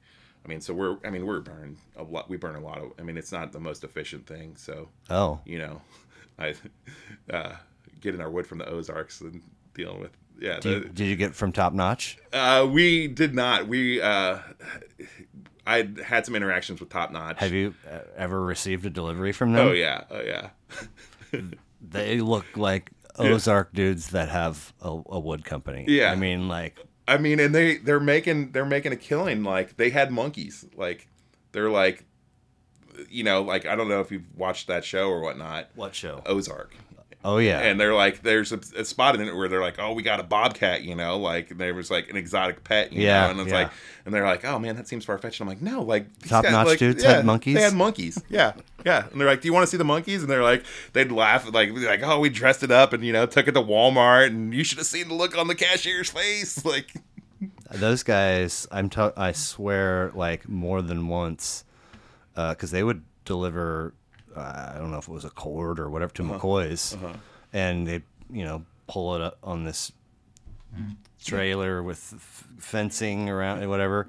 But and then they would load the thing, would load out of the truck and into the, and I mean, I swear that one of them multiple times, not only like a perfect Ozark mullet, but like cut off jean shorts, shirtless, and like some old beater Nikes, and kind of looking at you every time you walk, like, yo, I mean, can you just deliver the firewood and go. Give me an invoice. I'm not, whatever you're cooking up in your head, I'm not going to be a part of. So, thank you. That was the charm. I mean, I mean, and then like, where's my mud? Yeah, where's my mud? And we, I would, I don't think we might have closed like odd day, like on top of our regular, Monday being closed or whatnot. And then we were back up and smoking. I think we brought in the tow behind smoker to kind of supplement it while the pit was down. Or whatnot. I was gonna say, doesn't the shit have to like set? I mean, that can't be a 3-hour process. Probably like 3 days or something crazy. And the best was the mason came. Like, unaware tail between his legs. He's like, well, it looks like you guys got it done. And it's like, well, I wouldn't have done it like that. It's like, well, you were in the pokey, man. Yeah. Like, it wasn't an option. Like, we needed this, like... I wouldn't have done what you were doing like that. Yeah. Oh, man, yeah. But it was... So it's a great pit over there? It is. I mean, it is. I mean, now it's probably, 70 years old. Damn. And, I mean, it wasn't in use when... BB's opened in 1990. Like the people before it, like it was like boarded up. What? So what was it before then? Oh man, that place. So 85th Street used to be County Line. Okay. And so it was just the Roadhouse on the other side of County Line. So it was like a place called the Fortress before that, and then I mean, that. I'm not a ghost guy, but that building I did not like being in there by myself. I'm sure. Yeah, somebody built a pit and it was in use, and then change of ownerships, not in use and boarded up. New owner unboarded, back in use. Yeah, that is a fucking tale. Yeah, and I mean that's the thing. Like that, there's got to be 100 more of the Mason stories across that. I mean, character upon character. Yeah. That have done time in that building. So you've experienced Top Notch, but you weren't getting. Were we? I think we were getting. Okay. Like Top Notch sounds from like I think it was Vaughn Woods was the other one that we didn't use. Those were the two big guys. Like I mean they did like us McGonagall's, Joe's, and then and Jack Stack, that was their Jack Stack was their big. I mean we would always we would get shorted sometimes because it's like gotta go to Jack Stack first, like yeah, of course, it was good. I mean, and then you throw on some, like I said, live blues music 6 nights a week on top of that. Like there's wow. I was there a few too many years, I would say, but I remember. I mean, hey, I enjoyed it. Yeah, not a bad place to spend your 20s. No, I mean, it's such an odd place too, in that like it doesn't really make the rounds of the conversations for if a buddy's in town, hey, where should I go to Gates or Jack's or Q39, but they've been in business for how many years? Since 1990 now. So 32, right? Yeah. I mean, that's not a tiny chunk of time. That's a minute. Yeah. We would always, it was always the blues place with barbecue. Yeah. And, there was times, in the get-go when they were figuring things out that, like it was, but like Mike Nichols' passion for barbecue like grew like with his time there, that, for a while there, like we were getting recognition, it started to become like the barbecue place with blues, but I mean, I was always, took a lot of pride in what we were doing over there. Yeah. I mean, there's more consistent, better barbecue around town. But I mean, if you're going to take somebody and want to give them a Kansas City experience, like show me a better place. Right. Like meaning go during dinner service so that you get the music too. Or go Saturday during Mama Ray. You know, she's been doing it. Diane Mama Ray. She had to jam at Harlene's upstairs. Okay. If you remember ever going there. So that was a conversation. I remember she was looking for a new place to come, and so she came, and God bless Mama Ray. She's the best. She's back doing their Saturday, cool. Their Saturday open jams or whatnot. But there wasn't a lot of set changes, so it was one of those things. I know, talking to friends at 75th Street with the Brew Jam, like we'd compare notes, be like, oh, we always hear, like Papa was a Rolling Stone. Mm-hmm. It's like, oh, we always hear, like what the America song, the Horse with No Name, God. like it's just like, okay, well, these are just the songs that you're going to hear every week. And so those, I mean, you keep those in your back pocket as your karaoke song. So just because for sure, man, that America, I mean, that song is such a trip. Like I've heard it so many times, but I still enjoy it. Like like, wait, what is happening? After 9 days, I let the horse run free because the sky had turned to sea or something. Like, wait, what? What are you guys doing? Yeah. So you mentioned rewatching The Wire. I mean, are you like a show guy? You have a lot of shows going? Yeah. Okay. Yeah. So is outside of work and whatever, couples things you and Kelly might do, are shows, do they get a lot of your...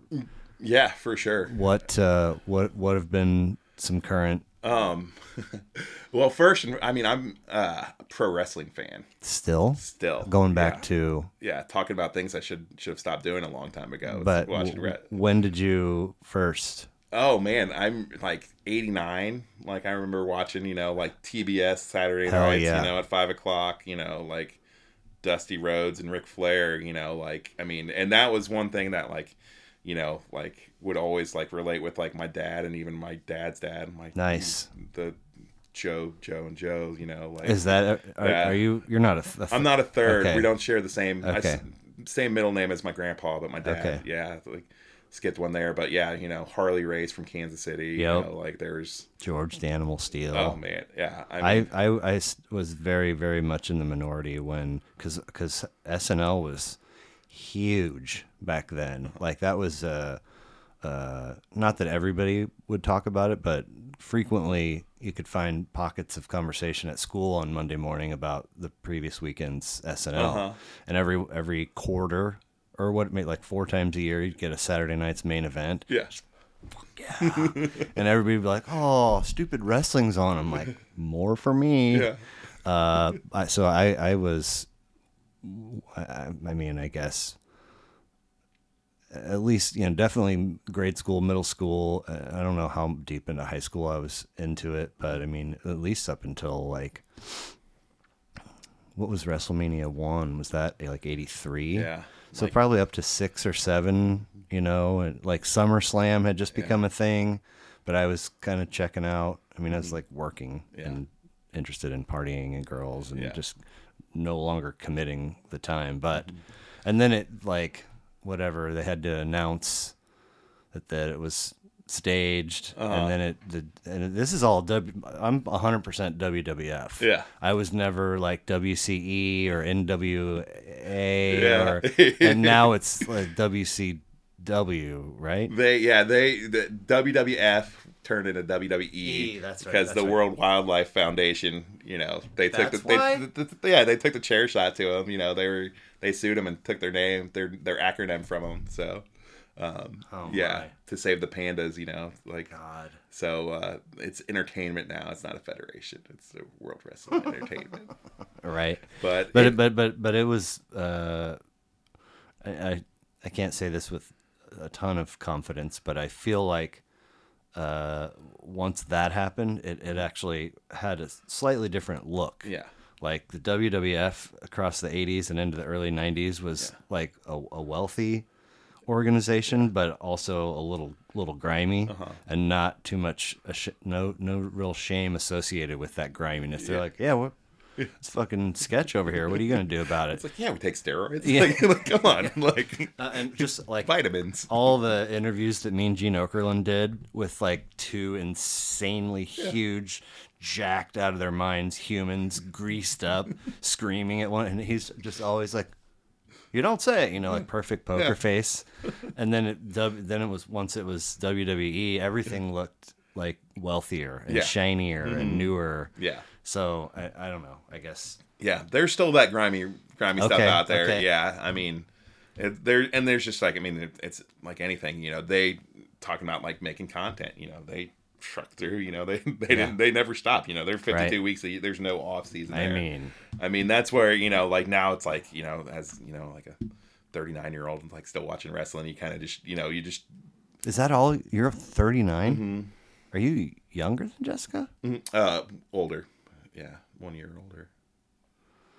I mean, okay, yeah, they had the math adds up. Okay, for a minute I was like, yeah, no, Jessica's 42, and then I was like, wait, no, she's 9 years younger than me. Yeah, that doesn't work. Yeah. Man, so many good times though. Like I had a buddy just right up the street.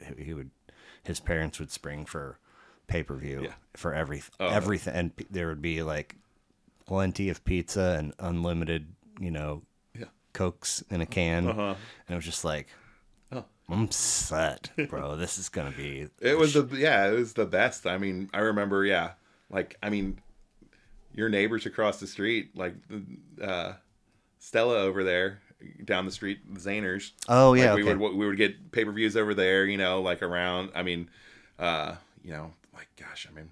Like boxing matches, like like that. Same like, buddy would get all like, the Tyson fights. Yeah, I mean that was awesome. Yeah. Like when you're a kid and growing up or whatnot. But and then I mean we were. I was just thinking, me and 3 other Peter's kids. We were at that pay-per-view down at Kemper when Owen fell.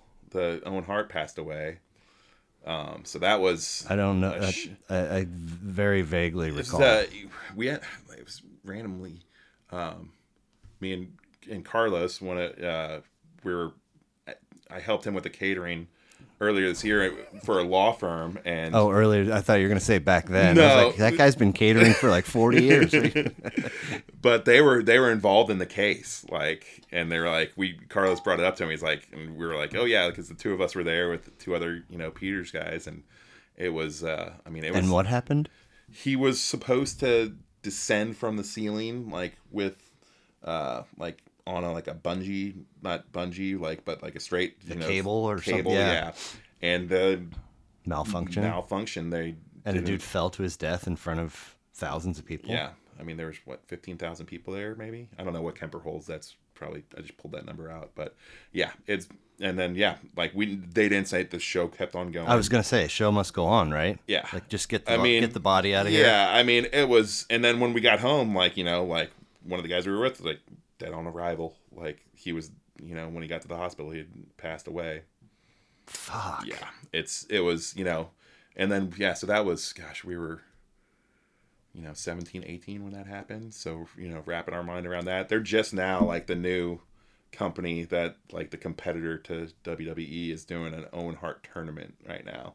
And so I've got I got some mixed feelings about it, watching it. I'm like, oh man, like, and it took them, 20 plus years to do something like that. So I can appreciate that. But, right. They're showing his widow in the stands and everything. I'm like, oh, I don't like this. And then doing, crazy ladders, jumping off of ladders. And I'm like, let's not celebrate him like that, guys. Right. Like, this is, I don't know. I mean, who are the WWE's competitors? AEW. Okay. Yeah. So they got a deal with Turner that they're on TBS and TNT now. And do they have big names? Yeah. Do guys go between them? It's just now starting to happen. Yeah. So I mean, like, competition's good, and like, I mean, like, so the owner of that, his dad owns the Jacksonville Jaguars. Oh, the Con. Yeah. Dude, yeah. So it's whoever he hired for his first GM not it doesn't turn out to look like the best hire. Yeah. Like they were terrible this past year, yeah. right? Urban Meyer and that shit show. Jesus. He had a what rough. are you guys doing? He's like, I'm just gonna stay in Ohio for a day. Like, how'd that work out for you, boss? Yeah. I had a dude on who he played in a band locally called Solid Gold Easy. Okay. They've had a couple different lineups. In fact, I think they opened for somebody at Starlight, but they used to play at Jilly's. Okay. And then there was another place that they play. Anyway, he is a fascinating dude to me because, like, I went to 6 different grade schools, like just did so always the new kid. Yeah. And then when we finally like landed somewhere permanently was for 6th grade. So it was like I'm still moving, but everybody's moving with me. And so this guy we had life sciences together, first hour, 7th grade, and there were these like pretty decent sized long black tables that sat 2, and you assigned seat anyway. So we were together, and he was somewhat. And he actually, no, he wasn't into wrestling at the time, but I think he and some of his friends had an inside joke about something about the one-man gang. And so I brought that up, and he was like, that wasn't me. I don't know what that's about, because I wasn't into wrestling. And I was like, I don't think it was a wrestling joke. I think it was about something else. And he's like, I have no idea. Anyway, the point was, like, the one-man gang was, like, do you remember him? Yeah. I mean, he was around and like just long enough to be like, whoa, like that dude is fucking sketch. And then all of a sudden he's Akeem the African Dream. Yeah. And then forever that. They're still doing that to this day. They're just like switching characters, like, and you're like, you want me to, like, okay. Yeah. But Akeem, like. For the yellow garb and the hat and like. Before he was like leather jacket with the sleeves torn off and a mohawk and sunglasses and just like, I'll rip your mother's head off and shit down her throat kind of like vibe to him. And then he's all of a sudden he's like this, I was like, we can tell that's the same dude. Like, what are you talking about right now? That's insane. Like they were like, it was like the ushering in of PC. Like we can get rid of this character and now have somebody that's like a little bit more worldly. Yeah. They got to sell those ice cream bars. Man. Yeah, exactly. So we watch. I mean, she bless her for that. I mean, I don't think she wasn't like a wrestling fan, but she watches with you. She'll watch it. Yeah, we watch together. We go to the events and everything. How often are you tuning in? I mean, 3 nights a week. No way. Yeah, maybe 4 if there's a pay-per-view. Yeah. Holy shit. It's a lot. I mean, dude, I deliberately not watch some that I might, like otherwise, just because it's like, like Monday. Then she bowls on Monday, so okay. She wouldn't. So if I'm not playing like cards or something, I'll be watching Monday Night Raw.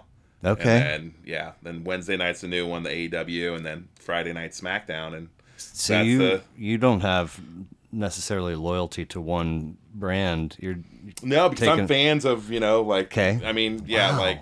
Chris Jericho's in AEW, and I mean, I that remember dude's been around for a minute. Him since he was like came from Japan to WCW in like '95 or something, Whoa. Been a Jericho-holic. I don't really approve of like all of his messaging and everything. Like, I mean, I don't know. Like, it's you never know what But yeah, I mean, anymore now with like, I mean, and like a lot of my podcast listening is like about get the fuck out of about the wrestling. Whoa. Like, yeah. So what are your 1 or 2 go-tos? Going in Raw. Okay. I'm sorry I asked. Yeah. I do. I'll listen to Jericho's podcast on occasion. There's like some guys from like England that I'll like listen to their takes on it to nice. kind of like see that. But I mean, and then like just like a lot of comedy podcasts too. I mean, oh, right on. That's been the one thing. Like, I mean, having like a headphone job, I was always, like playing music in the kitchen, Yeah. So that was, since I've, it's easier for me to like pay attention to a podcast now than it is to, necessarily, I don't listen to a lot of music. It's weird to say that out loud, but like not intaking as much music as, I had in the past, but. Right.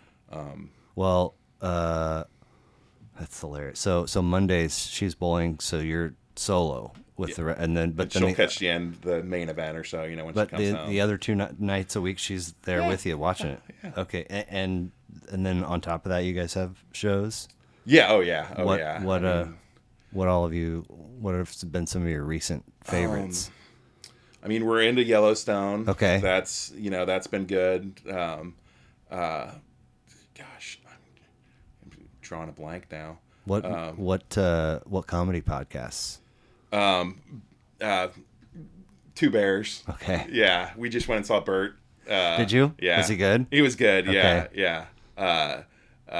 It was great. She got us, awesome seats down at the Midland, and I was. You guys seem like you have a good. Oh yeah, she took me for Christmas. I got from her mom and her family. They got us tickets to go see Mick Foley. Mick Foley, Mankind, Cactus Jack, Dude Love, the wrestler. He was the guy that got thrown off the top of the cage. Oh, okay. If you ever saw that, I think the so. Undertaker threw him off the top of the cage. Wow. So he did stand-up comedy at the Improv a few weeks back. That's a former wrestler turned stand-up. Yeah. Holy and shit. He's got stories for days. Sure. It was great. Because he did like tours over in Japan when they're just doing all sorts of crazy shit. But that show was supposed to be the night of the Buffalo Kansas City playoff game, and so they announced that you're talking about when your game got moved from like Sunday to Saturday. Yeah. When they announced that playoff game, I was like, I'll find somebody to go to see Mick Foley with me. Like, you guys go to the game? We ended up going. He himself was like, I want to watch this game. He's like, I don't really want a few hundred people on their phones like following it. So Smart. he postponed it. It ended up it went from a Sunday night to like a Tuesday night. So he flexed that shit himself. Oh yeah, and it only turned. that game turned pretty lousy. Wait, like, what? The Buffalo game? Yeah, like you see that all the time when somebody comes back to 13 seconds to get overtime and everything, it was an epic game. It was awesome. Yeah, it was great. Yeah. You were being facetious. Oh yeah. Sorry. Oh yeah. No Your worries. sarcasm font wasn't turned on. No worries. Yeah, and so was at that game with Travis, and kind of gave him like he had mentioned, like, hey, I wouldn't mind going to like the game here or whatnot. Right. So those tickets will just fall in your lap though. So it was like, all right, tickets for tomorrow. He's like, yeah, I guess so. Like, let's go. So basically the staples and the byproducts of the YMH umbrella are all I watch. Yeah. Sickler and if you've ever looked at the set of the Honeydew, I was like, that's what I'll do. I didn't mean for my table to be as brown as his is, and the microphones basically look the same, but he's good, man. Yeah. I went and saw him in January and was insanely disappointed. Okay. He opened for Segura here a couple years ago, and you had 15 minutes or so, and almost all of it was the difference. The bit was the difference between alcohol and weed, and it was clever. A topic that's probably never been touched before. It was clever. Yeah. But and then. When I went and saw him in January, he's the headliner. He had an hour and he went long, and not only did he repeat the entire 15 minutes of that bit, every other bit I've seen him talk about on the podcast. Yeah. And I was like, I wasn't mad, good for him. He's but it's like, if you want to be stand-up comic who also has a podcast to support himself, you need to write more. Yeah. A lot and more. And try not to burn that material. Well, do what the Tom, Louis, Burr, Chappelle, you write an hour and then it's gone. Yeah. You don't. Yeah. No, to the point where a lot of them, I've seen Segura a number of times, like jogging his memory about a bit, and I'm sitting there like, I can tell you what's special and roughly the minute mark, but you're freeing up hard drive space for old material to make room for new shit. Yeah, yeah. Anyway, love Sickler. They're before this, like I can barely keep up with just a couple of them anymore because the backside of this is so much time. Okay. Like I just watched last week's Honeydew last night, way past my bedtime. And you'll watch them? Yeah. See, that's the thing. Like, I mean, some of this, like, I mean, I'm taking it all in audio. Yeah. And so the last week's was Pauly Shore. Okay. And I was like, this will be interesting. And I felt like it just felt one of those deals where like you kind of have a little notion of conviction about something, and then it kind of builds and builds and builds, and then maybe you look at the comments to see if it's being talked about. Yeah. And I just, the whole time I was like, I feel like this guy is completely full of shit. And that it kept building and building, and I scroll a little bit, and everybody's just, 150% praise. Like, so amazing. Da, da, da, da. I was like, okay, maybe it's just me, but this feels so weird. Like, and like for a second, he said something about like, coming out as gay. And I was like, wait, and then they right to the next thing. And then I'm like, looking. Pauly? Yeah. And then I'm looking that up. And then, like, just randomly, Sickler asked him when he started using drugs. He's like, I was never a druggie. I'm like, have you ever watched your old MTV shit? Like, The Weasel? Yeah. Like, it looks like you really liked drugs back then. Maybe you didn't. I don't know. Well, it was his mom that Mitzi Shore, the store. Yeah. What a weird way to grow up. Yeah, well, and his dad was a stand-up. I learned from that episode. Anyway, so I was, pretty religiously for a minute. Two Bears on Monday, Honeydew on Tuesday, Your Mom's House on Wednesday, and for a while, Segura was doing Tom Talks. Mm-hmm. Yeah, that was good. Those were so good. Yeah. And then things with I think Bert's movie filming schedule. Mm-hmm. And Tom's tour being as big as it is, like, very clearly they're taping like back to back to back episodes. And they're just like coming up with shit. And I was like, not only is this not appealing, but Bert week by week is driving me a little bit more crazy than the previous week, to the point where I was like, you know what?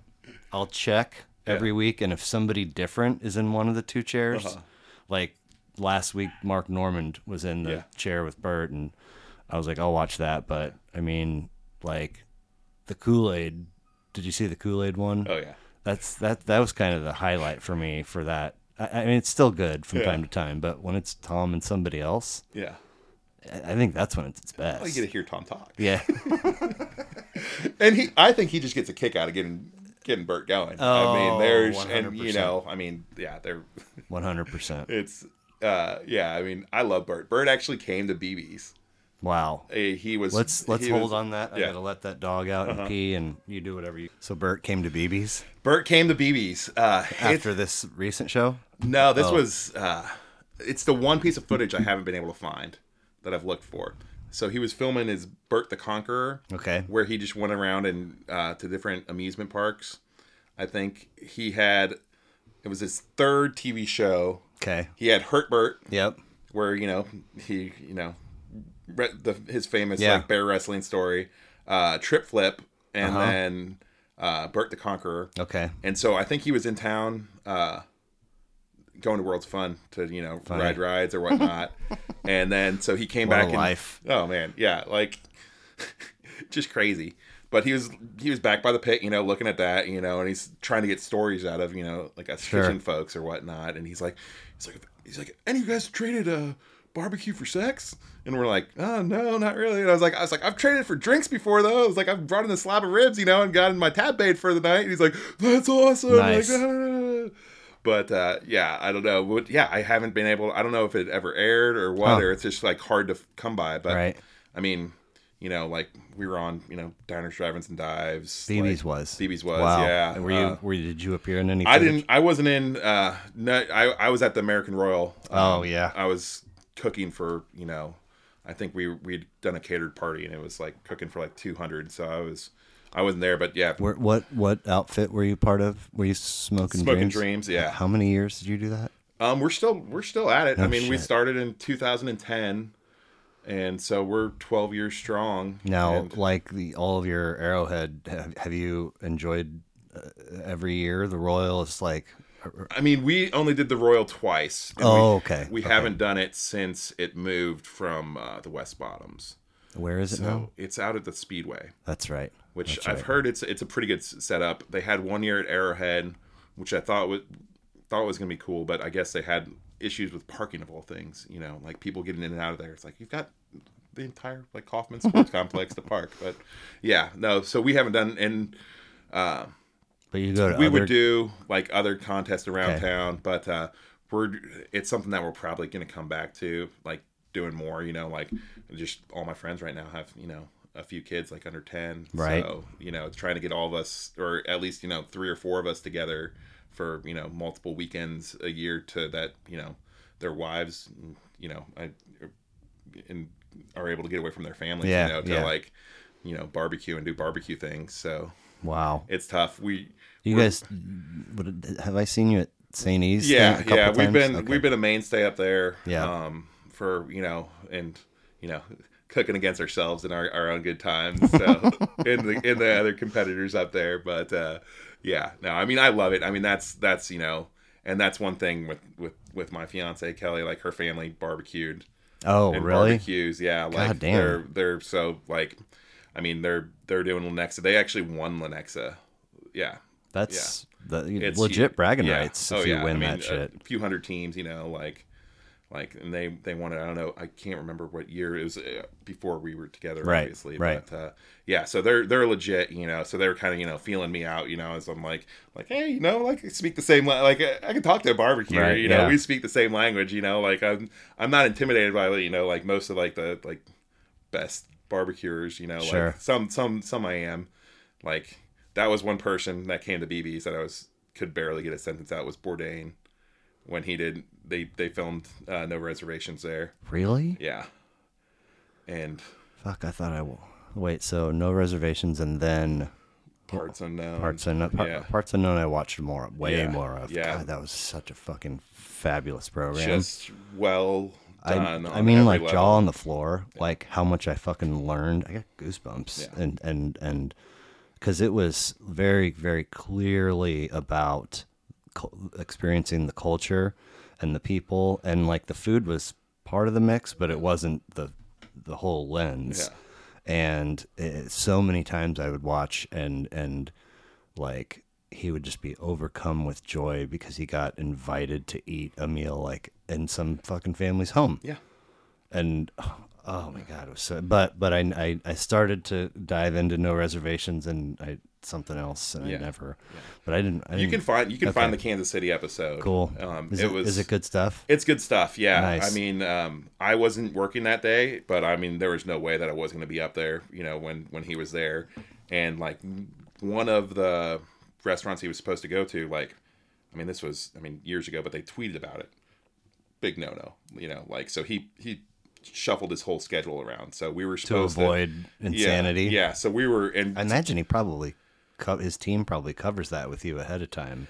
It was a game time decision. Like we went from like, all right, he'll be here on Thursday to I think it was all right. Like he bumped it up to Tuesday, and so we were like, oh yeah, we're gonna be pulling fresh brisket off the pit, like, and we didn't. But his people probably say don't tweet about it. Yeah. No, I mean, I don't even think they went to that restaurant. Right. Oops. I am still jealous of Woodyard for that episode. Like, so when he came to BB's, he was talking to this guy Terrence O'Malley, who when I first started working there, he would play piano on Friday nights, and he'd sing the Redbridge Blues, and but Terrence is a great guy. But they were talking about like their mob tie-ins with Kansas City and everything. Well, cut to Woodyard Barbecue, and the Black Keys pulled up in their van from what was that, El Camino or whatnot, and like did a scene. I'm like, oh man, we were like one restaurant away from like not only Bourdain being there, but like the Black Keys too. Like, oh, it would have been. But you said you could barely. I couldn't. I mean, I was just like nice to meet you. You know, like, I mean, I did. What do you say? Yeah, I did the same thing with Mick Foley too. I was like, those are my two that I was just, completely starstruck by: Anthony Bourdain and Mick Foley. Nice, like so many other folks out there. Those two. Yeah. Oh my God. So, this is a fascinating piece. Is what camp are people that say yes to doing this going to be in? Are they people that need to think before they choose records? Are they people that come as close as you possibly can to saying I just can't? Yeah. There's too many, or I can't pick one, or what? Or people that have been waiting for somebody to ask them that question and they just have it ready to go. You took just a minute, but then you were like, here are my three. And one of my trips back to Durango, a friend burned me a whole big fucking stack of CDs, and like none of it, I'd heard of almost everybody, not quite everybody, but none of it had I listened to. And there were a couple, 2 or 3 My Morning Jacket CDs in there, and I was like, this isn't for me. Yeah. I don't get it. So I just checked out, and I just carry that with me. Like I was toying with the idea of hooking up with some buddies and going to the Innings Festival. And I was like, Tame Impala. I'm kind of really just saw kind those of guys at the Uptown. That was a great show. no shit. Yeah. And somebody else was there, and MMJ was either like not on it, and then they got put on it, or somebody was like, I'm interested, and I was like, yeah, like they don't really. And so when I got Z, I was like, that title does not sound familiar. Yeah. So let's see what's up. And I start listening, and immediately I'm like, I like this. Yeah. And then I start looking, I'm like, oh, it was put out, like, it was the next album after I sat down with 1 or 2 records. Yeah. And then, like, what a trippy way it opens. Yeah. I was like, wait, what? Did I push the right button? Like, I mean, they're from Louisville. Yeah. They've got 8 records and have had a few lineup changes. Oh, shit, you brought vinyl. Yeah. Ooh, look at that. That's gorgeous. I mean, fucking album art, man. Like, what a way to... I can't imagine if that... Like, I mean, it's a lot different than the tape liner, like folding out the tape. The liner notes from a tape, sure, that tape, but the contents usually match, yeah, right? Yeah, it's just different feeling, just the feel of it. It's just completely different. Yeah, it's. I actually had that poster up. It was my Dark Side of the Moon poster. Sure. Like just pretty random as can be. This and all I got was just an image of this on the streaming service, and I remember thinking that's a fascinating looking picture, but. Yeah. I couldn't see a lot of these details just with a quick glance. This is really cool. Yeah. I wondered what was in the bag. That's so awesome. they were one of the bands that I actually missed at the festival at the one and only time I went to Monterey. Like they were the band on the other side of the place, that I missed, but I heard good things about their set. So like started listening to them from there on out, and then. Dude, their record before this, like It Still Moves, it's the one with like the bear on the cover or whatnot. That, but then their earlier stuff is kind of tougher to, like. I mean, it's not as easy of a listen. I mean, it's not as. I didn't want to call it as less accessible, but I couldn't think of a substitute phrase. Yeah. There, I saw a 4-hour, 35-song Bonnaroo set around 2008. Yeah. Is that? No. This was 2003 when Okay. And they were just, like us. I mean, they were, it was weird. Like, I mean, working from like the jam scene on, like kind of like, like how like your just musical taste just kind of grows from there, But they were definitely adjacent to it, and they can still throw down for 4 hours, like at 2:00 in the morning in Manchester, But I mean, it was just one of those records that just kind of stuck with me from the get-go. It just like, I mean, like, like that question, like, what is it? What's your favorite record? Like, it's, it's hard to like. It's an awesome question, Yeah. and it's also the worst question Yeah. at the same time. Yeah. I mean, if I understand correctly, they were some dudes from an emo punk band called Winter Death Club. And then that is considered their breakthrough deal. And like I said, man, I saw the name Wordless Chorus before I hit play, and I was like, that's cute. And I was like, oh, whoa, there's some texture to it, dude. It beats for you, has a cool sound to it. David Frick of Rolling Stone wrote, America is closer to getting its own Radiohead, and it isn't Wilco. They're chasing that Radiohead title, huh?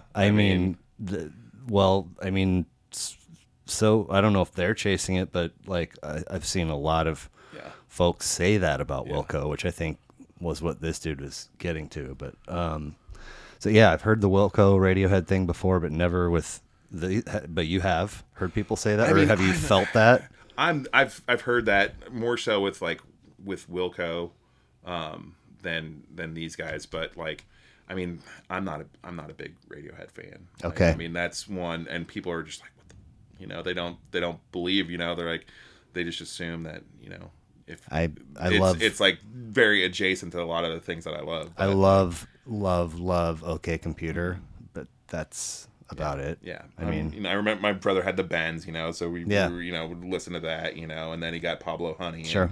And, and it was like, I remember not liking Pablo Honey as much as the Bends. And then, OK Computer, like that music video. I mean, that was still when the cartoon, that was just a trip. That hit me at a fun point. I'm sure. I just never continued on with them. Yeah. Well, I mean, you talk about accessibility. I mean, I kind of did a little bit of dabbling after OK Computer, and I think Kid A, and I was like, what is this? This is not for me. But I mean, they're still selling out stadiums or whatever, so like it's working for a lot of people. And maybe it's a matter of just I heard they put on a kick-ass live show. Right. I mean, you see somebody. I mean, that's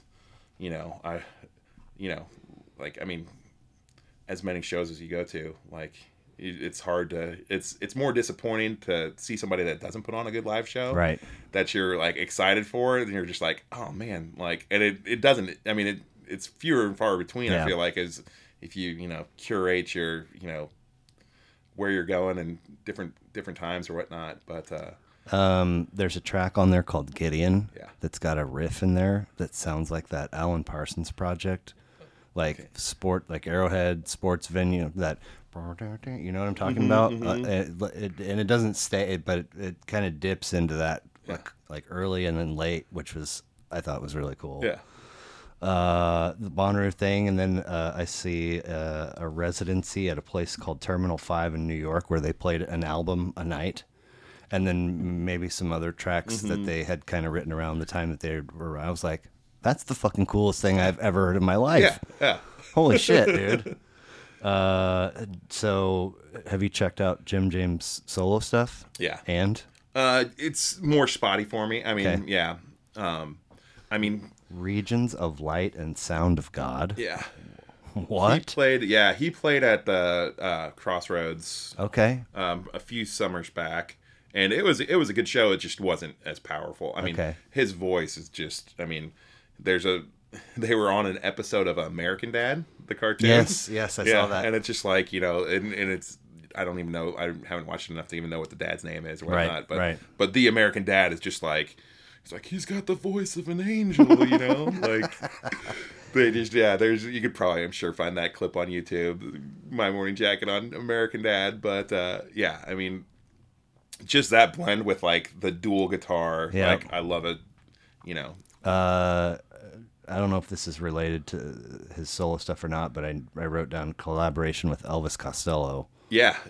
I guess that's been the new Basement Tapes. If you're not familiar with that, I mean, like, I mean, the song that hits us is the Marcus Mumford's, Kansas City, like going back. But yeah, he collaborated on that with like the guys from Dawes. Nice. And another one of his side project, Monsters of Folk. Okay. It's like him, Connor Oberst from Bright Eyes. Okay. One of the other guys from Bright Eyes. And shit, who's the fourth guy? I forget who the fourth guy. Okay. But another good project or whatnot. Cool. Yeah. And then I guess they just put out their 9th in October. Is that good stuff? Yeah. Self-titled, right? Yeah. Okay. Yeah. Fascinating choice to go self-titled after 8 records. Yeah, they had like the Waterfall 2 or the Waterfall 1, Waterfall 2, and then I haven't delved into the new one as much. Yeah, but you have kind of given it an introductory listen. Yeah, interesting. And that's kind of goes back to I probably made like some random cook at BB's listen to this record 12 times. Like hey, if it's in the CD book, like we're listening to it, I like there were some jazzy keys to the finish of Off the Record. Yeah. Followed by some cool church organ keys to start off Into the Woods. Yeah. I mean, a lot to like about this record. Into the Woods has something that will turn off the casual listener. There's a line about a baby in a blender. Yes, I heard that, and then the follow-up line supports. I can't remember the follow-up line, but I was like, oh yeah, I heard that right. My friend's wife, she just like that immediately turned her off of this record. It's like I'm done. I'm like I'm understandable. Like I mean, it's like like the one line. I'm like, oh yeah. Their wiki called this, or said this is the 4th studio album by the psychedelic rock band. Yeah. Is that? Do you call them that? I mean, it's sort of like you said, adjacent to the jam scene. You could. They dip into southern rock. Right. They at times, there's country elements to them. There's folk is big, but and then you have those are arena rock moments. Mm-hmm. They're one of the bands that see in a theater, saw them at the Uptown and then saw them at the Starlight, and that's about. I don't think they're next step up would be a big festival or something with more people or whatnot. But. So different feels to both of the venues for you, for sure. Okay, for sure. And are they aware of that too, and sort of putting on the shows differently, or are they just doing their thing and it's up to you to decide? Yeah, that one, their Starlight show was off of Evil Urge's album. Okay, and so they were right. Coming off of that, what bummed me out that one was Band of Horses opened up for him for that show. And it was nobody was digging that set. Nobody was digging the Band of Horses set? Everybody was sitting down, yeah. And it's I had just seen them play some legendary shows, like one in particular up at Lollapalooza. Band of Horses? Yeah. Okay, so you're a fan. Oh yeah. Okay. Yeah.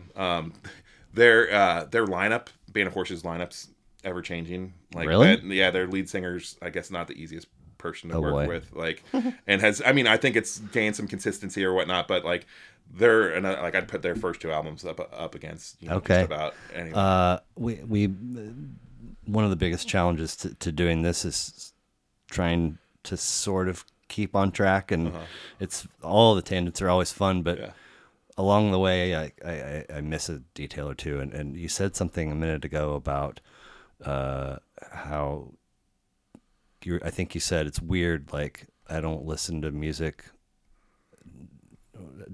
during a certain driving or at work or something, but you used to. And I've been searching for a way, and I think this podcast is sort of fills that, is feeding that hunger a little bit too, but I've been searching for a way to have new music dumped into my life for a long time. I one time I got 1 or 2 playlists from you, and I was like, well, this will be it. I'll just lean heavily on Joe, and a lot of new stuff will come my way, and some I will like and some I won't. And sometimes you'll see somebody on social media be like, I need new, can anybody? And sometimes people in the comments will whatever. But I just randomly came across this playlist on Spotify, and it's all of the walk up, intermission, and post second set music that Fish has played from 2009 to current, and like it's so fucking. I mean, it's like 10,500 hours, like 550 records. And so I don't pay for Spotify, but I can still listen on shuffle. With something like that, like why not? Dude, I mean, that's dude. Yeah. So when I hear, when I have, who the fuck is this moment? I just add it to my stream, the one I do pay for, and then it's just in the mix, and I get in the car, and sometimes the kids will pick what we're gonna listen to. Sometimes I feel like something, but more often than not, I just let shuffle roll. Yeah. And but I've added over 100 records to from that playlist, and it's funny. I think maybe a week ago, because I just let it play in my kitchen 24/7, unless I specifically want to listen to something else. And I think I've probably been listening to it for 7 or 8 months, and I think just last week was the first time that I made it to the end. The only other times is if I want to listen to something or the Wi-Fi goes out or something, and it didn't always do this, but a couple months ago, if the Wi-Fi would cut out, or if I would switch it up, and then when I inevitably come back to it, it goes to general specific every time. The songs that follow aren't the same, but just jing jing, so it's just hilarious. So that's funny though. Like people were not into that, and then just like completely. Funny story about Band of Horses, like a little side quest here. I love it. Yeah, so Lollapalooza 09 went up there specifically because Beastie Boys were headlining. In 09. Yeah. Okay. And it was like they were hitting the festival circuit. I forget what record they were I was playing just under. wondering the same thing. Yeah, like I think it might, I want to say 2 of the 5 boroughs, but I don't know if that's right. But they played Bonnaroo. They shredded. Like I just remember specifically looking at that schedule, and they played like head to head against David Byrne, and I'm like, the Beasties. Yeah, I'm like, how do you decide? Like like when a lineup's like that good, you're like what do you do? Send your buddy and FaceTime each other. Yeah. But they I got sick, and they ended up canceling their performance at Lollapalooza that year. You got sick, or they? When MCA got and he went downhill pretty fast after they announced it. But I didn't even remember he was sick. Yeah. Until you just said.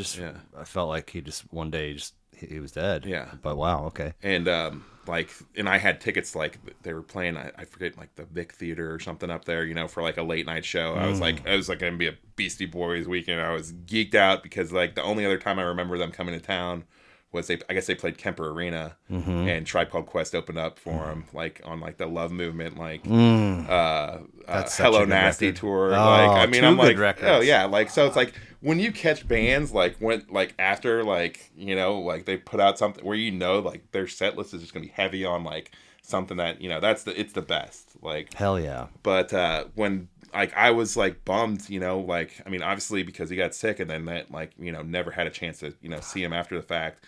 But Band of Horses was one of those shows that I was like, all right, well, we're gonna like circled. I wanted to see them because I've been missing them. Like they opened up for like Modest Mouse here, and I missed them or something. They just kept on missing them and missing them. But they're cool. Like they've got like a band shell up in Grand Park that it's like the best sound at the whole festival it's like their permanent stage that they have. Like, oh wow. Band of Horses was playing there. It was like right before the headliner, which was Jane's Addiction. The guys that like started Perry Farrell and started Lollapalooza. Yeah. But the guys that were who was playing before Band of Horses was Lou Reed, and so we were like, all right, like we're going, like we're obviously we're gonna go see Lou Reed. Like when else? And sure enough, he passes away. Like a few years after that. But like the one and only time opportunity you ever see somebody like that, you just got to jump on it. But he came out late. He played late. He was like 30 minutes overtime by the time, he started like Walk on the Wild Side. Lou Reed. Okay. Yeah. Yeah.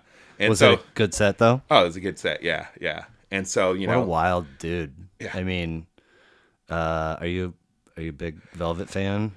In and out, yeah. I mean, yeah. I asked this question to somebody that picked a Velvet record. Has there ever been a band name where the name sounded more like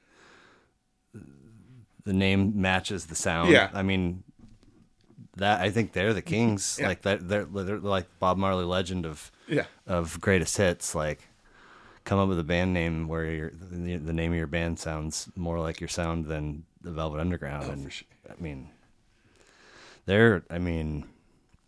Self-titled is just kind of just low. I mean, the Nico stuff, and then was it White Hot, White Heat? Yeah, something like that. Yeah. And then like Loaded, right? Loaded's the one. Yeah, yeah. I know. I think Fish has done that on Halloween before. I thought they did musical costume. Did they do Loaded or did they do White Heat, White Light? No, I'm not. I think it was 96 in Atlanta, maybe. Yeah, I'm not sure which record they did though. But man, this is the first. This is their fourth, but it's the first one they had a professional producer. Yeah. Produce. And that I didn't write down the person's name, but they worked with Pink Floyd and Radiohead and George Harrison. John Leakey. Okay. Leachy. I'm sure I'm mispronouncing that. Sounds right. But I mean, if this is their breakthrough, and you said some of their earlier stuff is kind of like what? Yeah. I mean, like.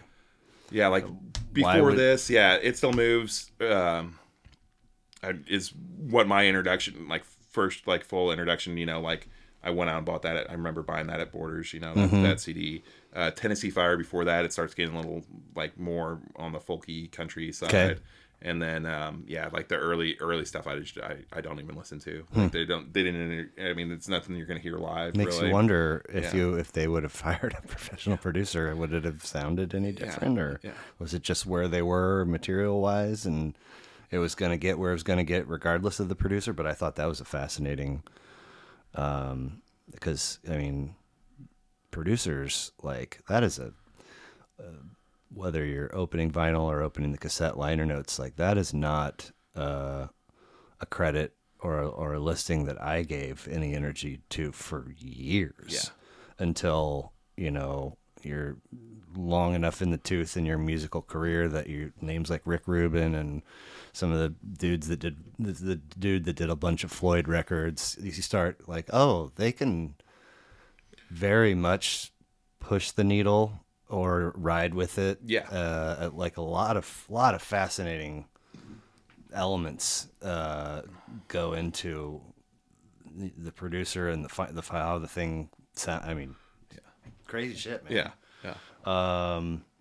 Let's see here. It's one of the highest rated records of 2005, behind an album called Illinois by an artist named Sufjan Stevens. Sufjan Stevens. Sufjan? Yeah. Hello Field, Illinois. I mean, never heard of that person. Oh yeah, check out Chicago from that record. It's a good one. He's weird. So there used to be online service, like iTunes, opened up their musical, and started selling records or whatnot, as everybody's just still doing like their bootleg thing. But there was a company called eMusic. And they were just focused on independent record labels. Okay. So that's where their pool was, and until like they finally like opened up to some majors, and you could, but instead of buying like per album, you bought credits, and wow. So you'd get like for $10 you get 50 credits, and like an album might cost you like 5 to 10 credits or something. So you're getting like 5 albums for $10 a month, and so a lot of those, like, and their editors did a really good job, like, curating things, like, coming through the pipeline and Wow. whatnot. And that's how he even like ended up finding Gaslight Anthem was through eMusic. Okay. It was just their editor's choice for the week, you know. And Wild. Yeah. Huh. So the vocals on Anytime took me back to the sound of when I first listened to them and was like, no. Yeah. Which was because that's late in the record and I'm enjoying, and I didn't dislike it, but I was like, this feels very familiar to, anyway, just random. Pitchfork Media called this their OK Computer, which again, the Radiohead. So do you like the way it ends, specifically like the last 3 tracks? Yeah. You and do? Those are some ragers, like live. Really? Yeah. Because like, they're relatively chill. Yeah. On there. Yeah. They blow them up live. Wow. Yeah. How crazy. Okay. Like Knot Comes Loose, like that, and yeah, Lalo and Don Date. Yeah. Which I didn't find that anywhere.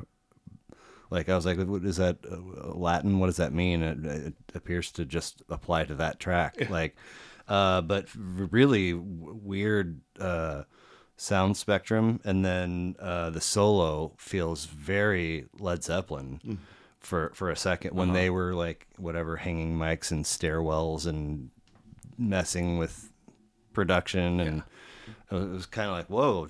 For a minute I felt like I was transported, you know. I think they had the same producer across all their records, which it's just crazy how much it can like steer. And I mean, yeah, like you said, like, I mean, hip hop was when I really, you know, started thinking about who produces what, you know, like, I mean, going back, you know, to, you know, License to Ill, right? Like, I mean, right. and then what's the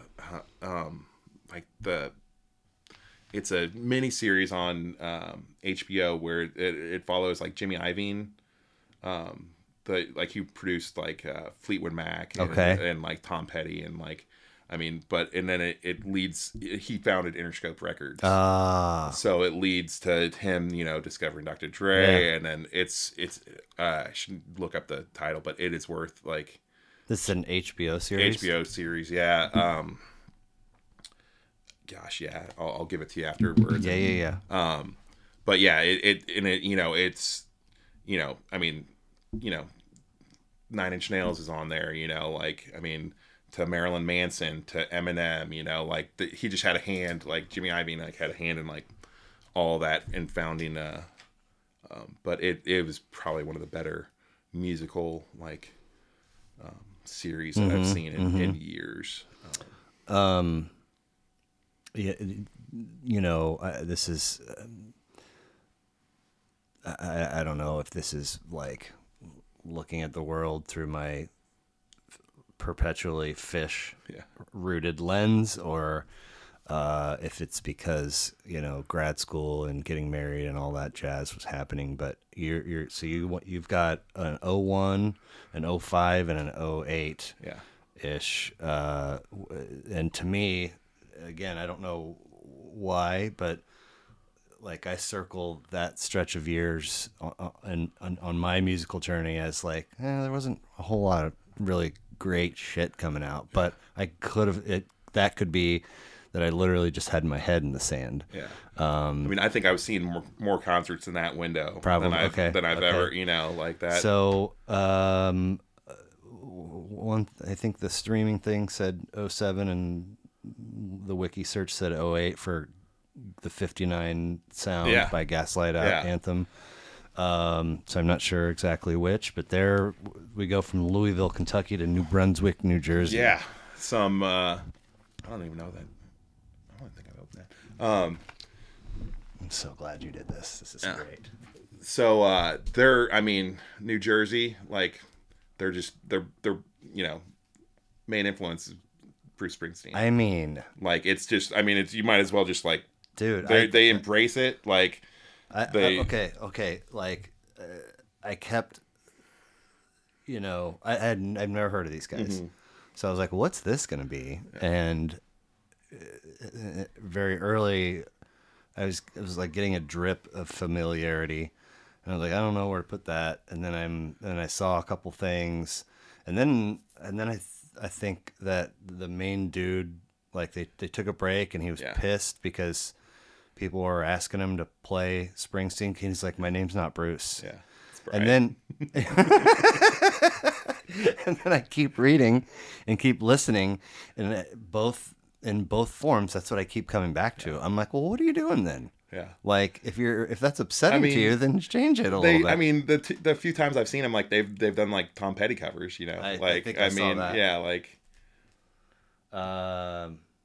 cool stuff. Side One Dummy Productions. Yeah. Like, I immediately go to like, what is that? You know, is that two dudes being like, what side of the record was that one track on? And the other guy's like, side one, dummy. Yeah. Is that, you know, I don't know where that like comes from. But so they 5 records from 07 to 14, sprinkling of hiatuses. And then they announced just a couple of months ago that they're back together again. Yeah. Yeah. Are you? Yeah. They're coming in the Midland. Oh, wow. Yeah, okay. Yeah. So we saw them, the Beaumont Club, one of those. You and Kelly? No, this Buddies. Was Buddies. Shout out to Mike Morris. Oh shit, Beaumont Club is that's way in the past. I think Travis. I think the 4 of us went to that one. That was a fun show for everybody. Yeah, nice. Yeah, and it was one of those things. Yeah, we they played at that same Lollapalooza, like a little midday set. You know, like just really like made the most out of that. I mean, like under, you know, like I was still butthurt about the Beastie Boys after, you know, like after, and they're like, oh, did you miss anybody? I was like, yeah, Beastie Boys. And like, you know, like, just a little tiny little outfit. You may have heard of them. Yeah. I mean, but like, yeah, like, I mean, there was some cool stuff there. Like, yeah. I mean, Fleet Foxes, Bonavar. We saw Fleet Foxes at the Metro. How was that? It was badass. Wow. Yeah. Unfortunately, my buddy had heat exhaustion that Oh, day. man. So we weren't like, it wasn't in. Fleet Foxes isn't a raging show anyway, so it was probably the best place. I mean, all of our other friends went to Sound Tribe. And oh shit! Yeah, it was two different animals as far as like after shows go. Wow! But, oh my god!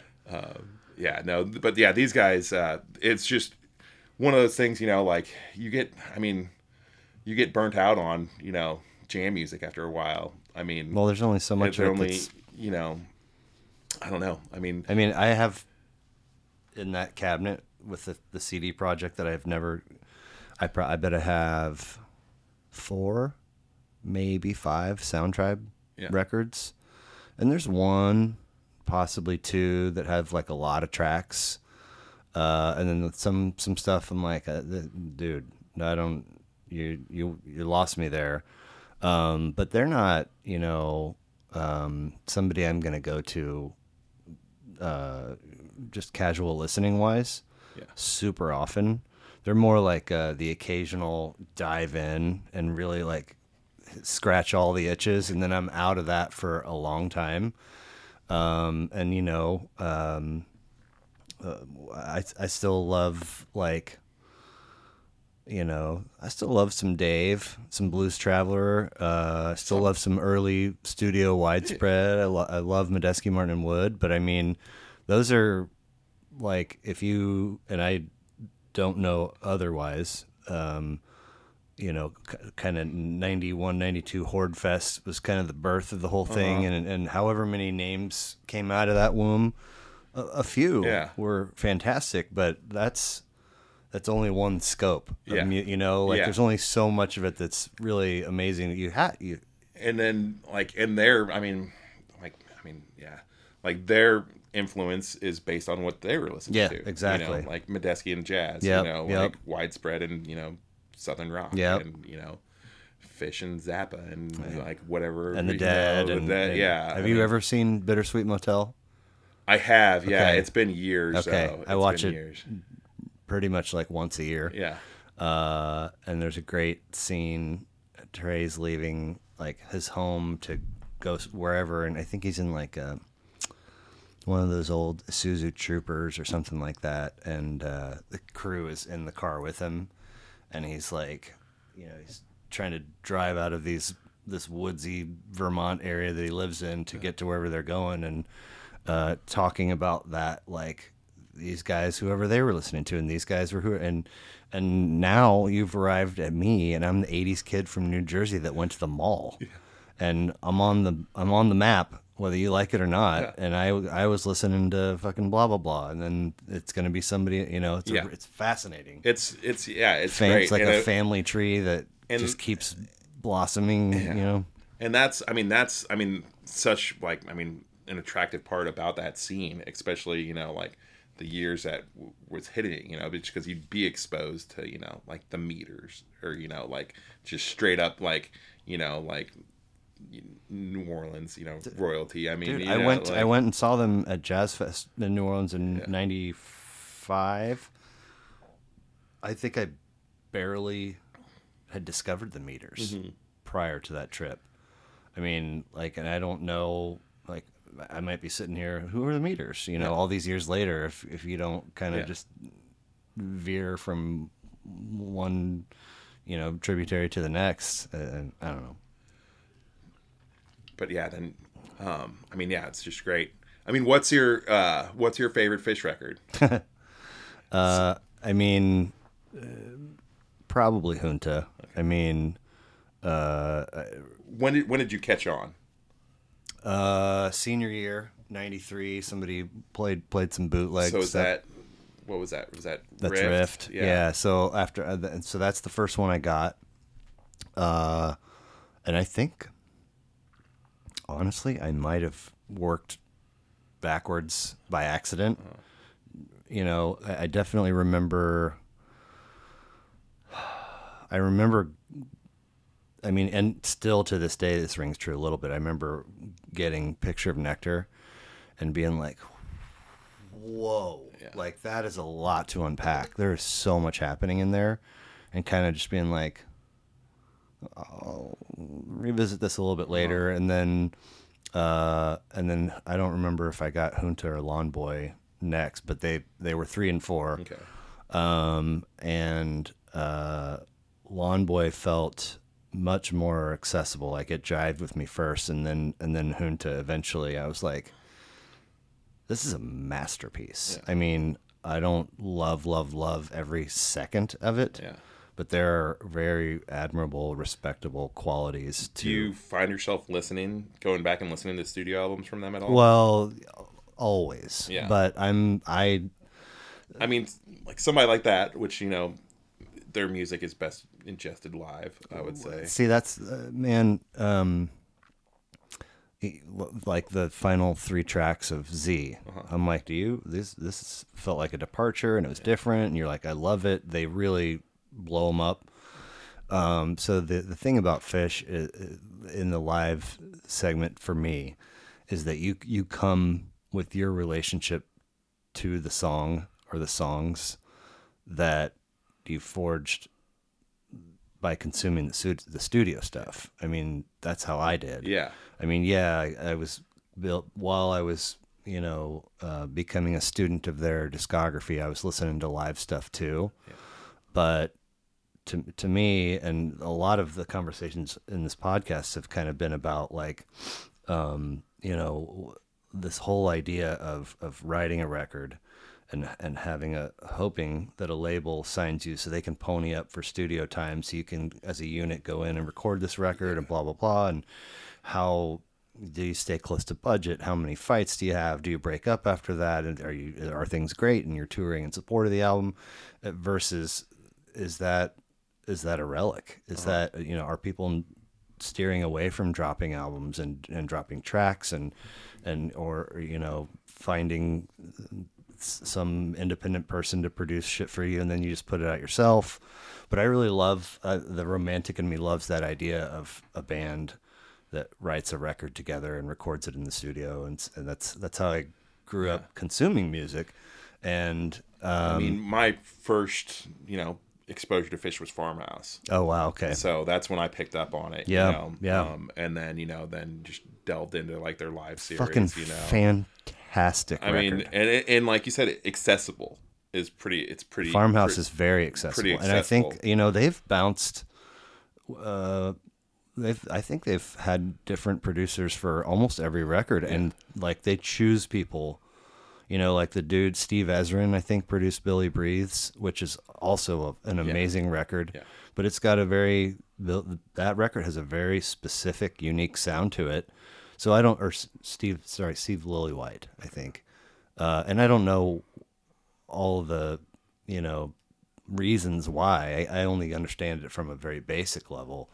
But I mean, Farmhouse, like, that opening riff, welcome, and it worked for the whole fucking record, even though there's like sand and tube and some shit where they really fucking like they take a way different direction from Farmhouse, but you know the whole thing works. I mean, Heavy Things, In-Law, Josie Wales, Sleep.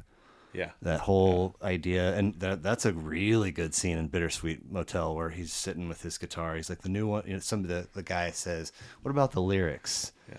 You know, because there's always these people that want to say Fish sucks because their lyrics are garbage, and he's like, "No, I think that Tom is a genius, Tom Marshall," and he's like the one we just wrote. It's about that idea of you wake up and you've got this idea, and all the details are so clear and they're right there.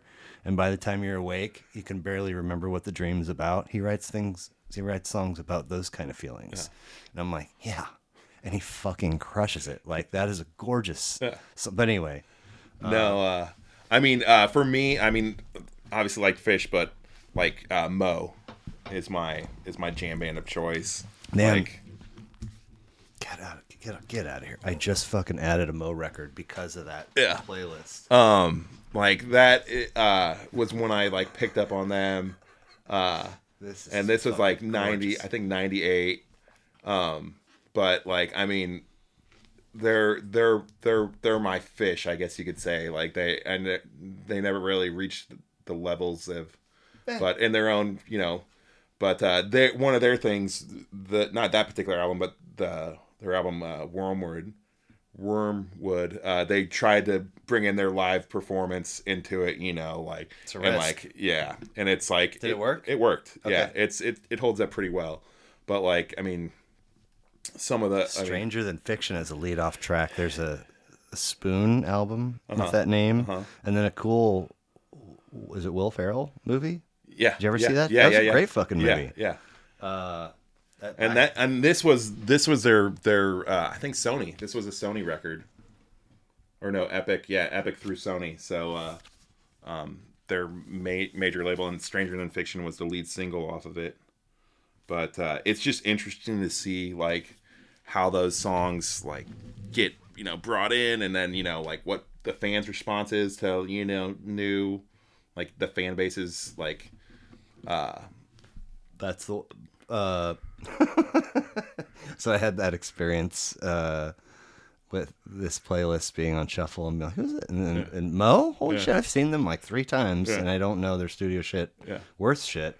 But the album that was playing, and then I since added it, it's called No Doy. Oh, yeah. The cover.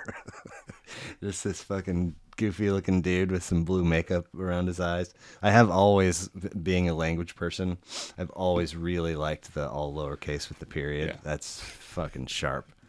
But they, yeah, man, I don't, I want to say Big Summer Classic 05, Red Rocks 8 or 12, I don't know, a lot of bands. Was one where I think they were at, and I saw maybe 1 or 2 Wakarusa's, and always being like, fucking yeah, these, and then like privately, you know, like try and start to dig in and being like, this doesn't feel like what I saw, and then I just check out and never go. So never really gave a fair chance. But I've had a lot of experiences where I'm like, fuck yeah, these guys. It probably doesn't help that the times that I have encountered them out in the wild, it's an all day or an all weekend, and I got a wheelbarrow full of bad decisions that I'm walking around with the whole time, and so who knows what I actually come home with. But I'm trying, like, I think the first time I saw them was Blue Note in Columbia, which is still probably my favorite venue. It's a great venue. I mean, that size, you know, it was the first night I drank beer. Yeah, I didn't think I could burp when I was in high school. So like, if you like, never drank in high school, I drank. If I drank hard liquor. So those nights were few and far between. Yeah, Southern Comfort had a couple battles with the old SoCo. Those were some. But yeah, I looked around and how do you start drinking hard liquor? And land on Southern Comfort in high school. Yeah, like beer is. I mean, we talk about accessible. Yeah, well, and I always drove. So I mean, my friends would they'd have their cases of Natty or Keystone or something, and I didn't mind driving, so I drove. It made it easier. And then, but the nights that I drank were just. They just don't. It's not the way to you and Janice. It's not the way to dip your toe in. Yeah, like. Oh my god. But yeah, I remember being at that show in Columbia and like looking around and like all of my friends had like pictures of like Boulevard Wheat, and I'm like, damn it, I need to start drinking beer. And so I went and got a cup, and then I've been drinking beer since. Nice. Yeah, went and saw him in Liberty Hall the next night. Ooh. And then that is an epic. It's just a great run, and I missed him at had friends from St. Louis that did the pageant to Blue Note to another Liberty great Hall. venue. I've never been to any shows at the pageant. Oh, I've seen Segura there. I've seen Railroad Earth there. Those might be my only two, but love that venue. Anyway, so I'm listening to this record, and immediately I'm like, the English writing nerd in me is like, oh, New Jersey guys with Charles Dickens references with Great Expectations, and then Stella is in there. And then immediately I'm like seeing the Springsteen references, and then Old White Lincoln. I'm like, that's where I first am like, that's tracking. Mm-hmm. So are you a Springsteen fan? Start with a sigh. I know where you're going. Somebody turned me on to, what is it, The Wild and the blah blah blah, and the E Street Band. The E Street Band, Rosalina, like that.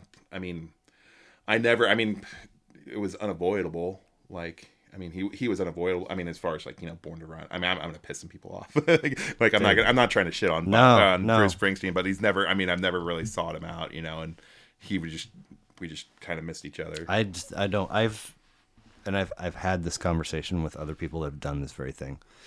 I've had like 2 or 3 moments, in the last 15, 20 years where I'm like, you know what? Now's the time. I'm going to become, and I dive in. I'm like, no, it's just not. And that record will drop shuffle track. I think maybe it's the only one in my Apple right now. But every time I'm driving, I'm like, nah. Yeah. Like, I can hear the da-da, and like the horn, and I'm just like, no, I don't. The first time I really tried hard, I did appreciate Nebraska, which I think a lot of Springsteen-ites, that's where they want to guide you. Mm-hmm. But I do remember feeling like some kind of like peaceful, tranquil, like connected to nature kind of.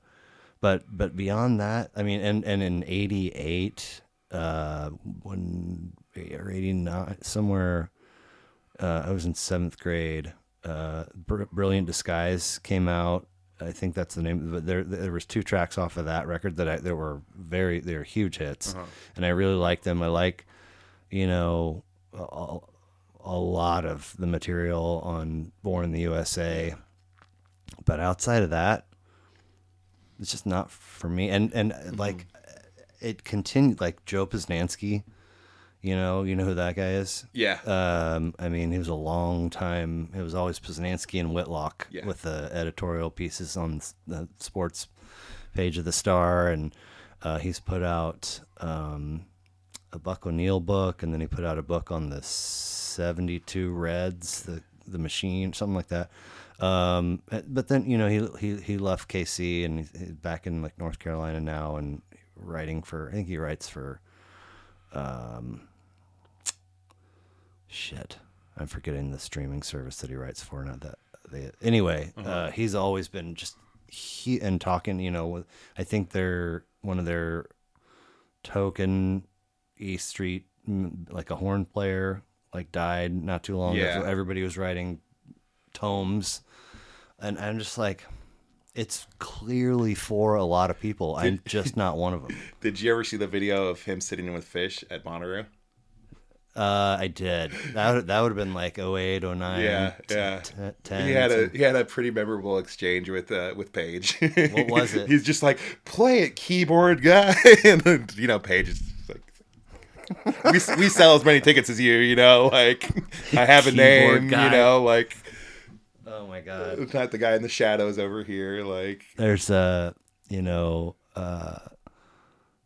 I don't remember exactly what the deal is, but there's footage of like Trey is at, I think he's a Flyers fan, Philadelphia Flyers, and he's at a game, or maybe he's at the Rock and Roll. Anyway, he's watching this video tour happen, and his face is in a picture in a frame as part of this tour, and so he's just at a curiosity stake. He's kind of just lurking undetected and watching as they approach. And so the tour guide finishes the piece about the picture before his. And so now it's okay. So all this build up, talking to all these great things. And finally he goes, and here he is, Eric Clapton. Trey's just like, all right, man, whatever. Yeah. Like, I don't give a fuck. But, cheesecake. Yeah. Miles Davis and the Cool, really cool title track or title for a song. I'm a huge, like, that's the kind of shit that catches my eye. So even Cowgirls Get the Blues, I was like, oh, I like that too. And then I listened to it, and I think that might be my favorite track on the record. The more I delve into this, like, my favorite track changes, constantly. Never been to Jersey, but that record feels like if there's a soundtrack for it, that's probably it. Yeah. I mean, there's a track with, I can totally hear a Mighty Mighty Boss Tones dude doing. Do you know what I'm talking about? You remember when the Boss Tones? Right? Yeah. And they were kind of like they were like ska.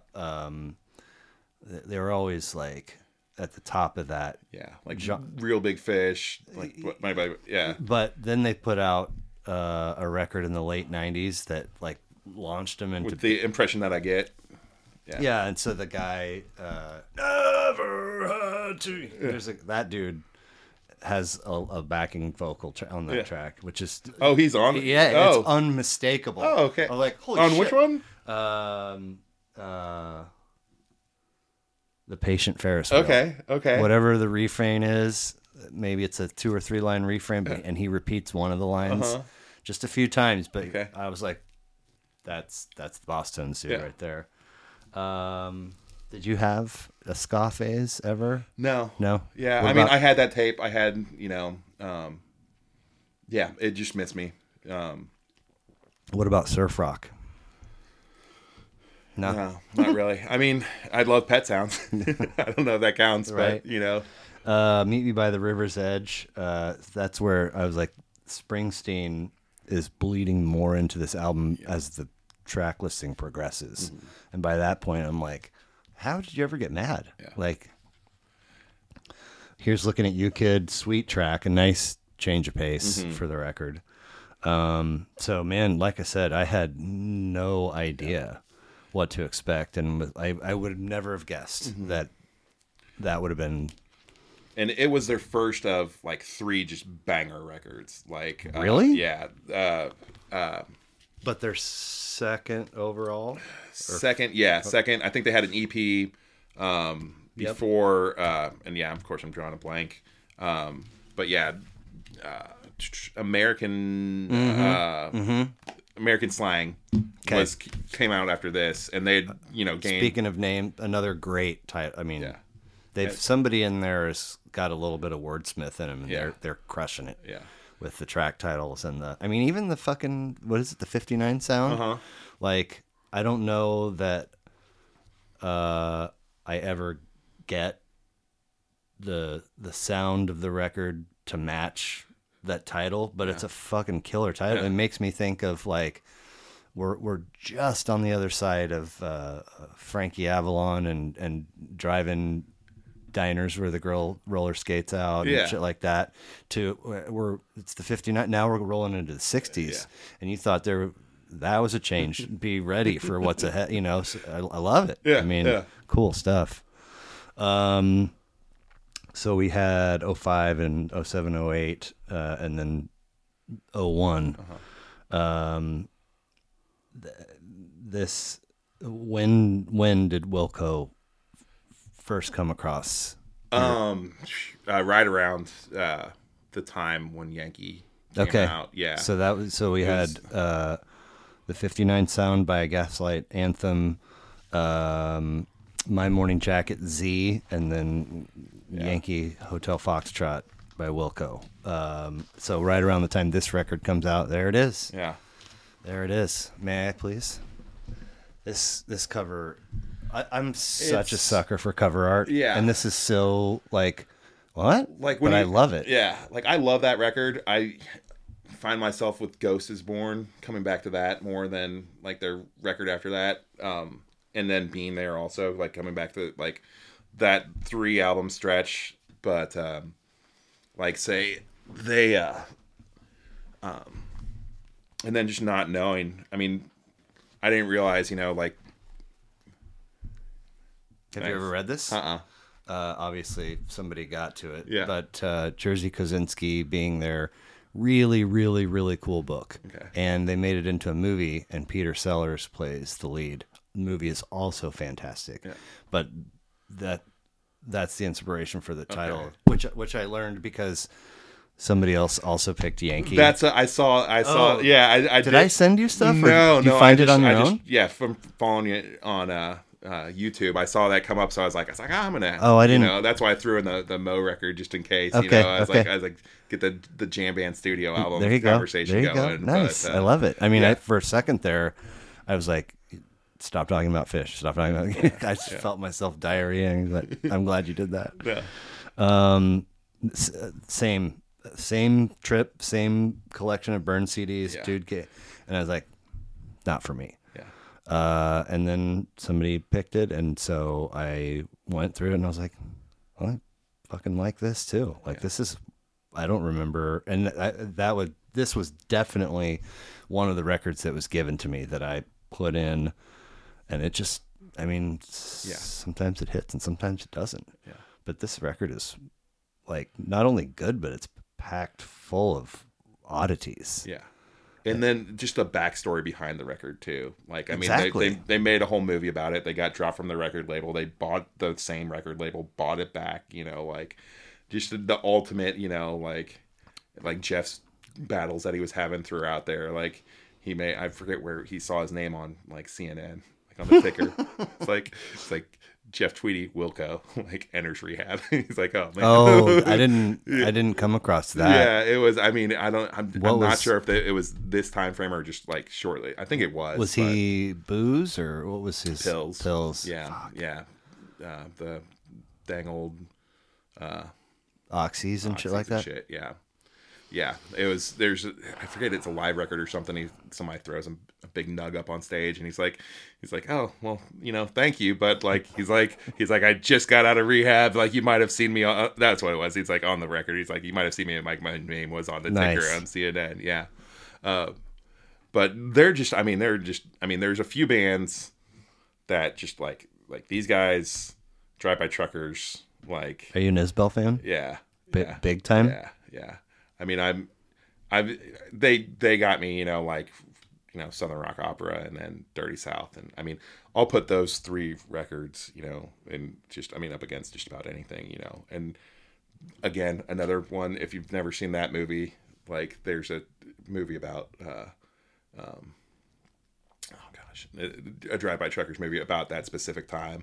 And, young Jason, dude, the dude that was at the Broncos fan that was, he did episode 1.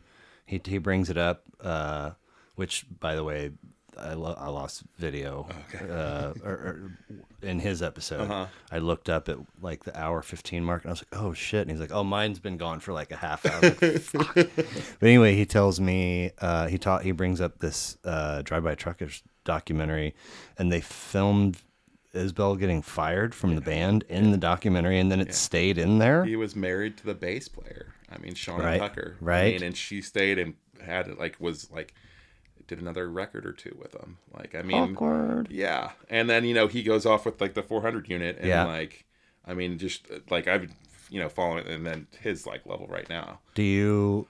Gun to your head, you have to choose Drive By Truckers or solo Isbell stuff. I'm taking the Truckers, man. No shit. I'm taking the Truckers. Wow. It's. I mean, and I love that, but I can't like Women Without Whiskey. Like, I haven't ever. I've goddamn lonely. Like, give me Goddamn Lonely Love over Stockholm. Like, I mean, it's like if I have to, like, I love Outfit. Like, that's one of my favorite. Like, don't call I'm wearing an outfit. Like, don't ever say your car's broke. Right. Call your sister on her birthday. Like, those are just what you do, like. And that's what, like, the part of that movie was, they were just like Patterson Hood and Mike Cooley, were two of like the more prolific like songwriters like in that like little running circle. And then they're like fuck you guys added this guy to that band. Like, what's up with, like, I mean, it's like, I mean, they were at their like apex like in that. Whoa. And yeah, I mean, I keep on going back to the Beaumont Club. Like, I miss that place, but I went there to go buy tickets to Robert Randolph and the Family Band. Oh, man. And the box office, and they were tuning up Truckers, like that era, like Truckers, were like tuning up, and I was like, shit, that sounds good. Like, and that was like sound check? Yeah, their sound check, like caught their sound check, and I was like one of those like put a pin in, and then next thing you know, I'm at Borders, buying like the double, Southern Rock Opera. Wow. Like, God, that's where I should start. I mean, it's those three records, like, and I don't even know that Isabel was even on Southern Rock Opera, but yeah, I mean, I'd consider that, like, I mean, you go back to like Pizza Deliverance and stuff, it's a little, not as accessible, but like, I mean, concept record, I mean, like, like the duality of the South, like Bear Bryant and, oh gosh, forget, all the other things that go along with the South. But, oh man, and then it was crazy. I mean, like traveling, like was at in Charleston for a friend's wedding, and like the bar band is like playing trucker songs. And no shit. I'm like, what? Like this wow. is like it's just, like you don't realize like like here and I mean the regions like where it's like okay they're like on a different level down there. Who gets the credit for Danko and Manuel? Is that 400 unit, or is that's Truckers? That's a fucking killer tune, dude. Yeah. Holy shit. Yeah. I mean, never gonna change. Yeah. Like, I mean, like, and I've never seen Isbell solo. I have. I saw him at Red Rocks. Okay. So I was out for 3 nights of Fish, and then like the night after their third night, he was playing Red Rocks, and Amy Mann opened for him. Do you know who that is? From Magnolia. From Magnolia. One is her cover of One is the Loneliest Number, and It's Not Going to Stop. Yeah. Those two tracks, that record, like so many things, like Quiz Kid Donnie Smith. I do have love to give. I just don't know where to put it. And then the fucking Macy, man. Raining of the Frogs and one of Tom Cruise's best performances. Like, I mean, as the dude before he like went off the rails, but it's like Juliette Lewis. No, redhead. Julianne Moore. Yes. Yeah. As the daughter to the dad. That's the fuck. Yeah. That movie. Philip Seymour Hoffman.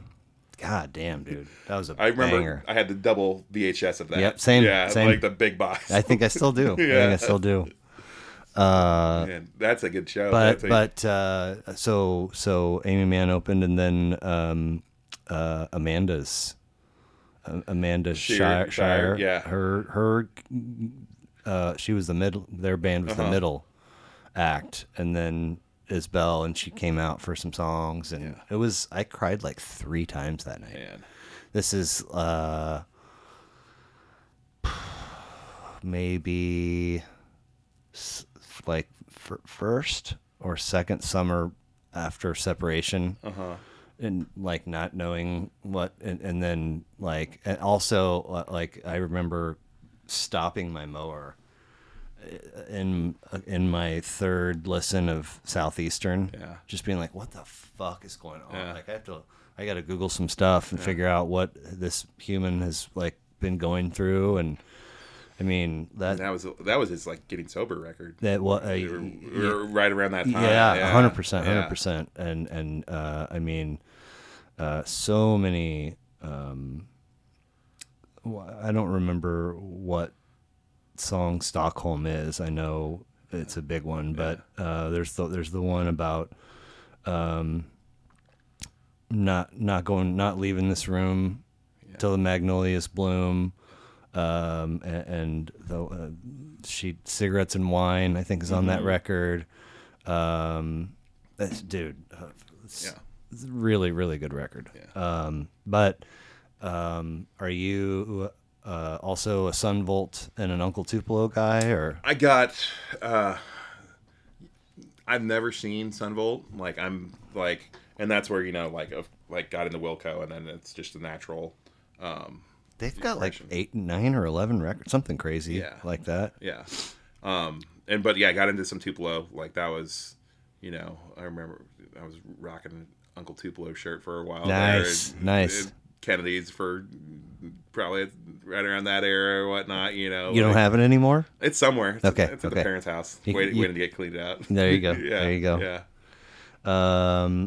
Yeah. This Yankee is so eclectic and well put together, and still amazes me that they like, here you go, turn it in, and then they reject it and then cut him from the label. Yeah. And it's like, what? We just made a fucking banger record for you, and then they streamed it for free, like a week after September 11th, I believe. Man, your choices.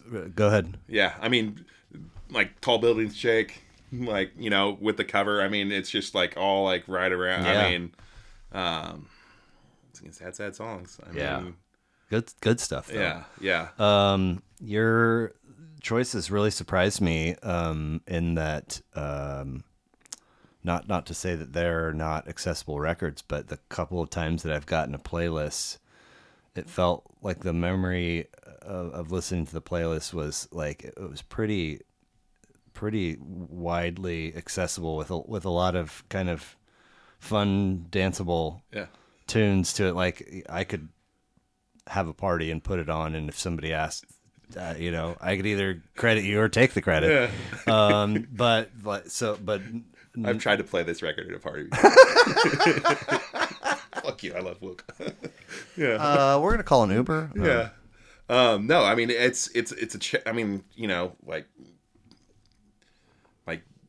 dense, like, giving you more and more to unpack with everything, like each listen at a time, And then like these records, not I mean your playlists. No, my playlist is a whole different animal, Okay. Like that. I mean, you tend to lean a little more crowd pleaser playlists, or is it just there's like a percentage you can't just keep on playing, like no. Yeah, like I mean you can throw like Unvisible on there, but you got to be careful like not to throw on like a bunch of like Thelonious Monk or something, like it just doesn't fly, and you got to play songs that people like. Yeah, if somebody doesn't hear, I don't know how many songs like can you give somebody 4 songs if they don't hear something, 5 songs if they don't hear something that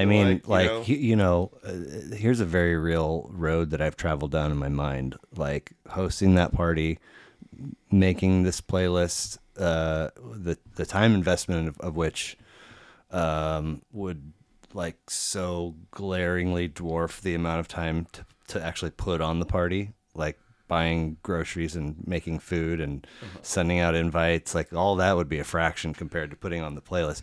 But if my sister were here, if Jessica were here, 3 songs, she'd be like, what's your Wi-Fi? Can I? And I'd be like, I'll stab you in the neck if you try and I mean, I've had the opposite experience, I've been, playing, just random stuff on the back patio,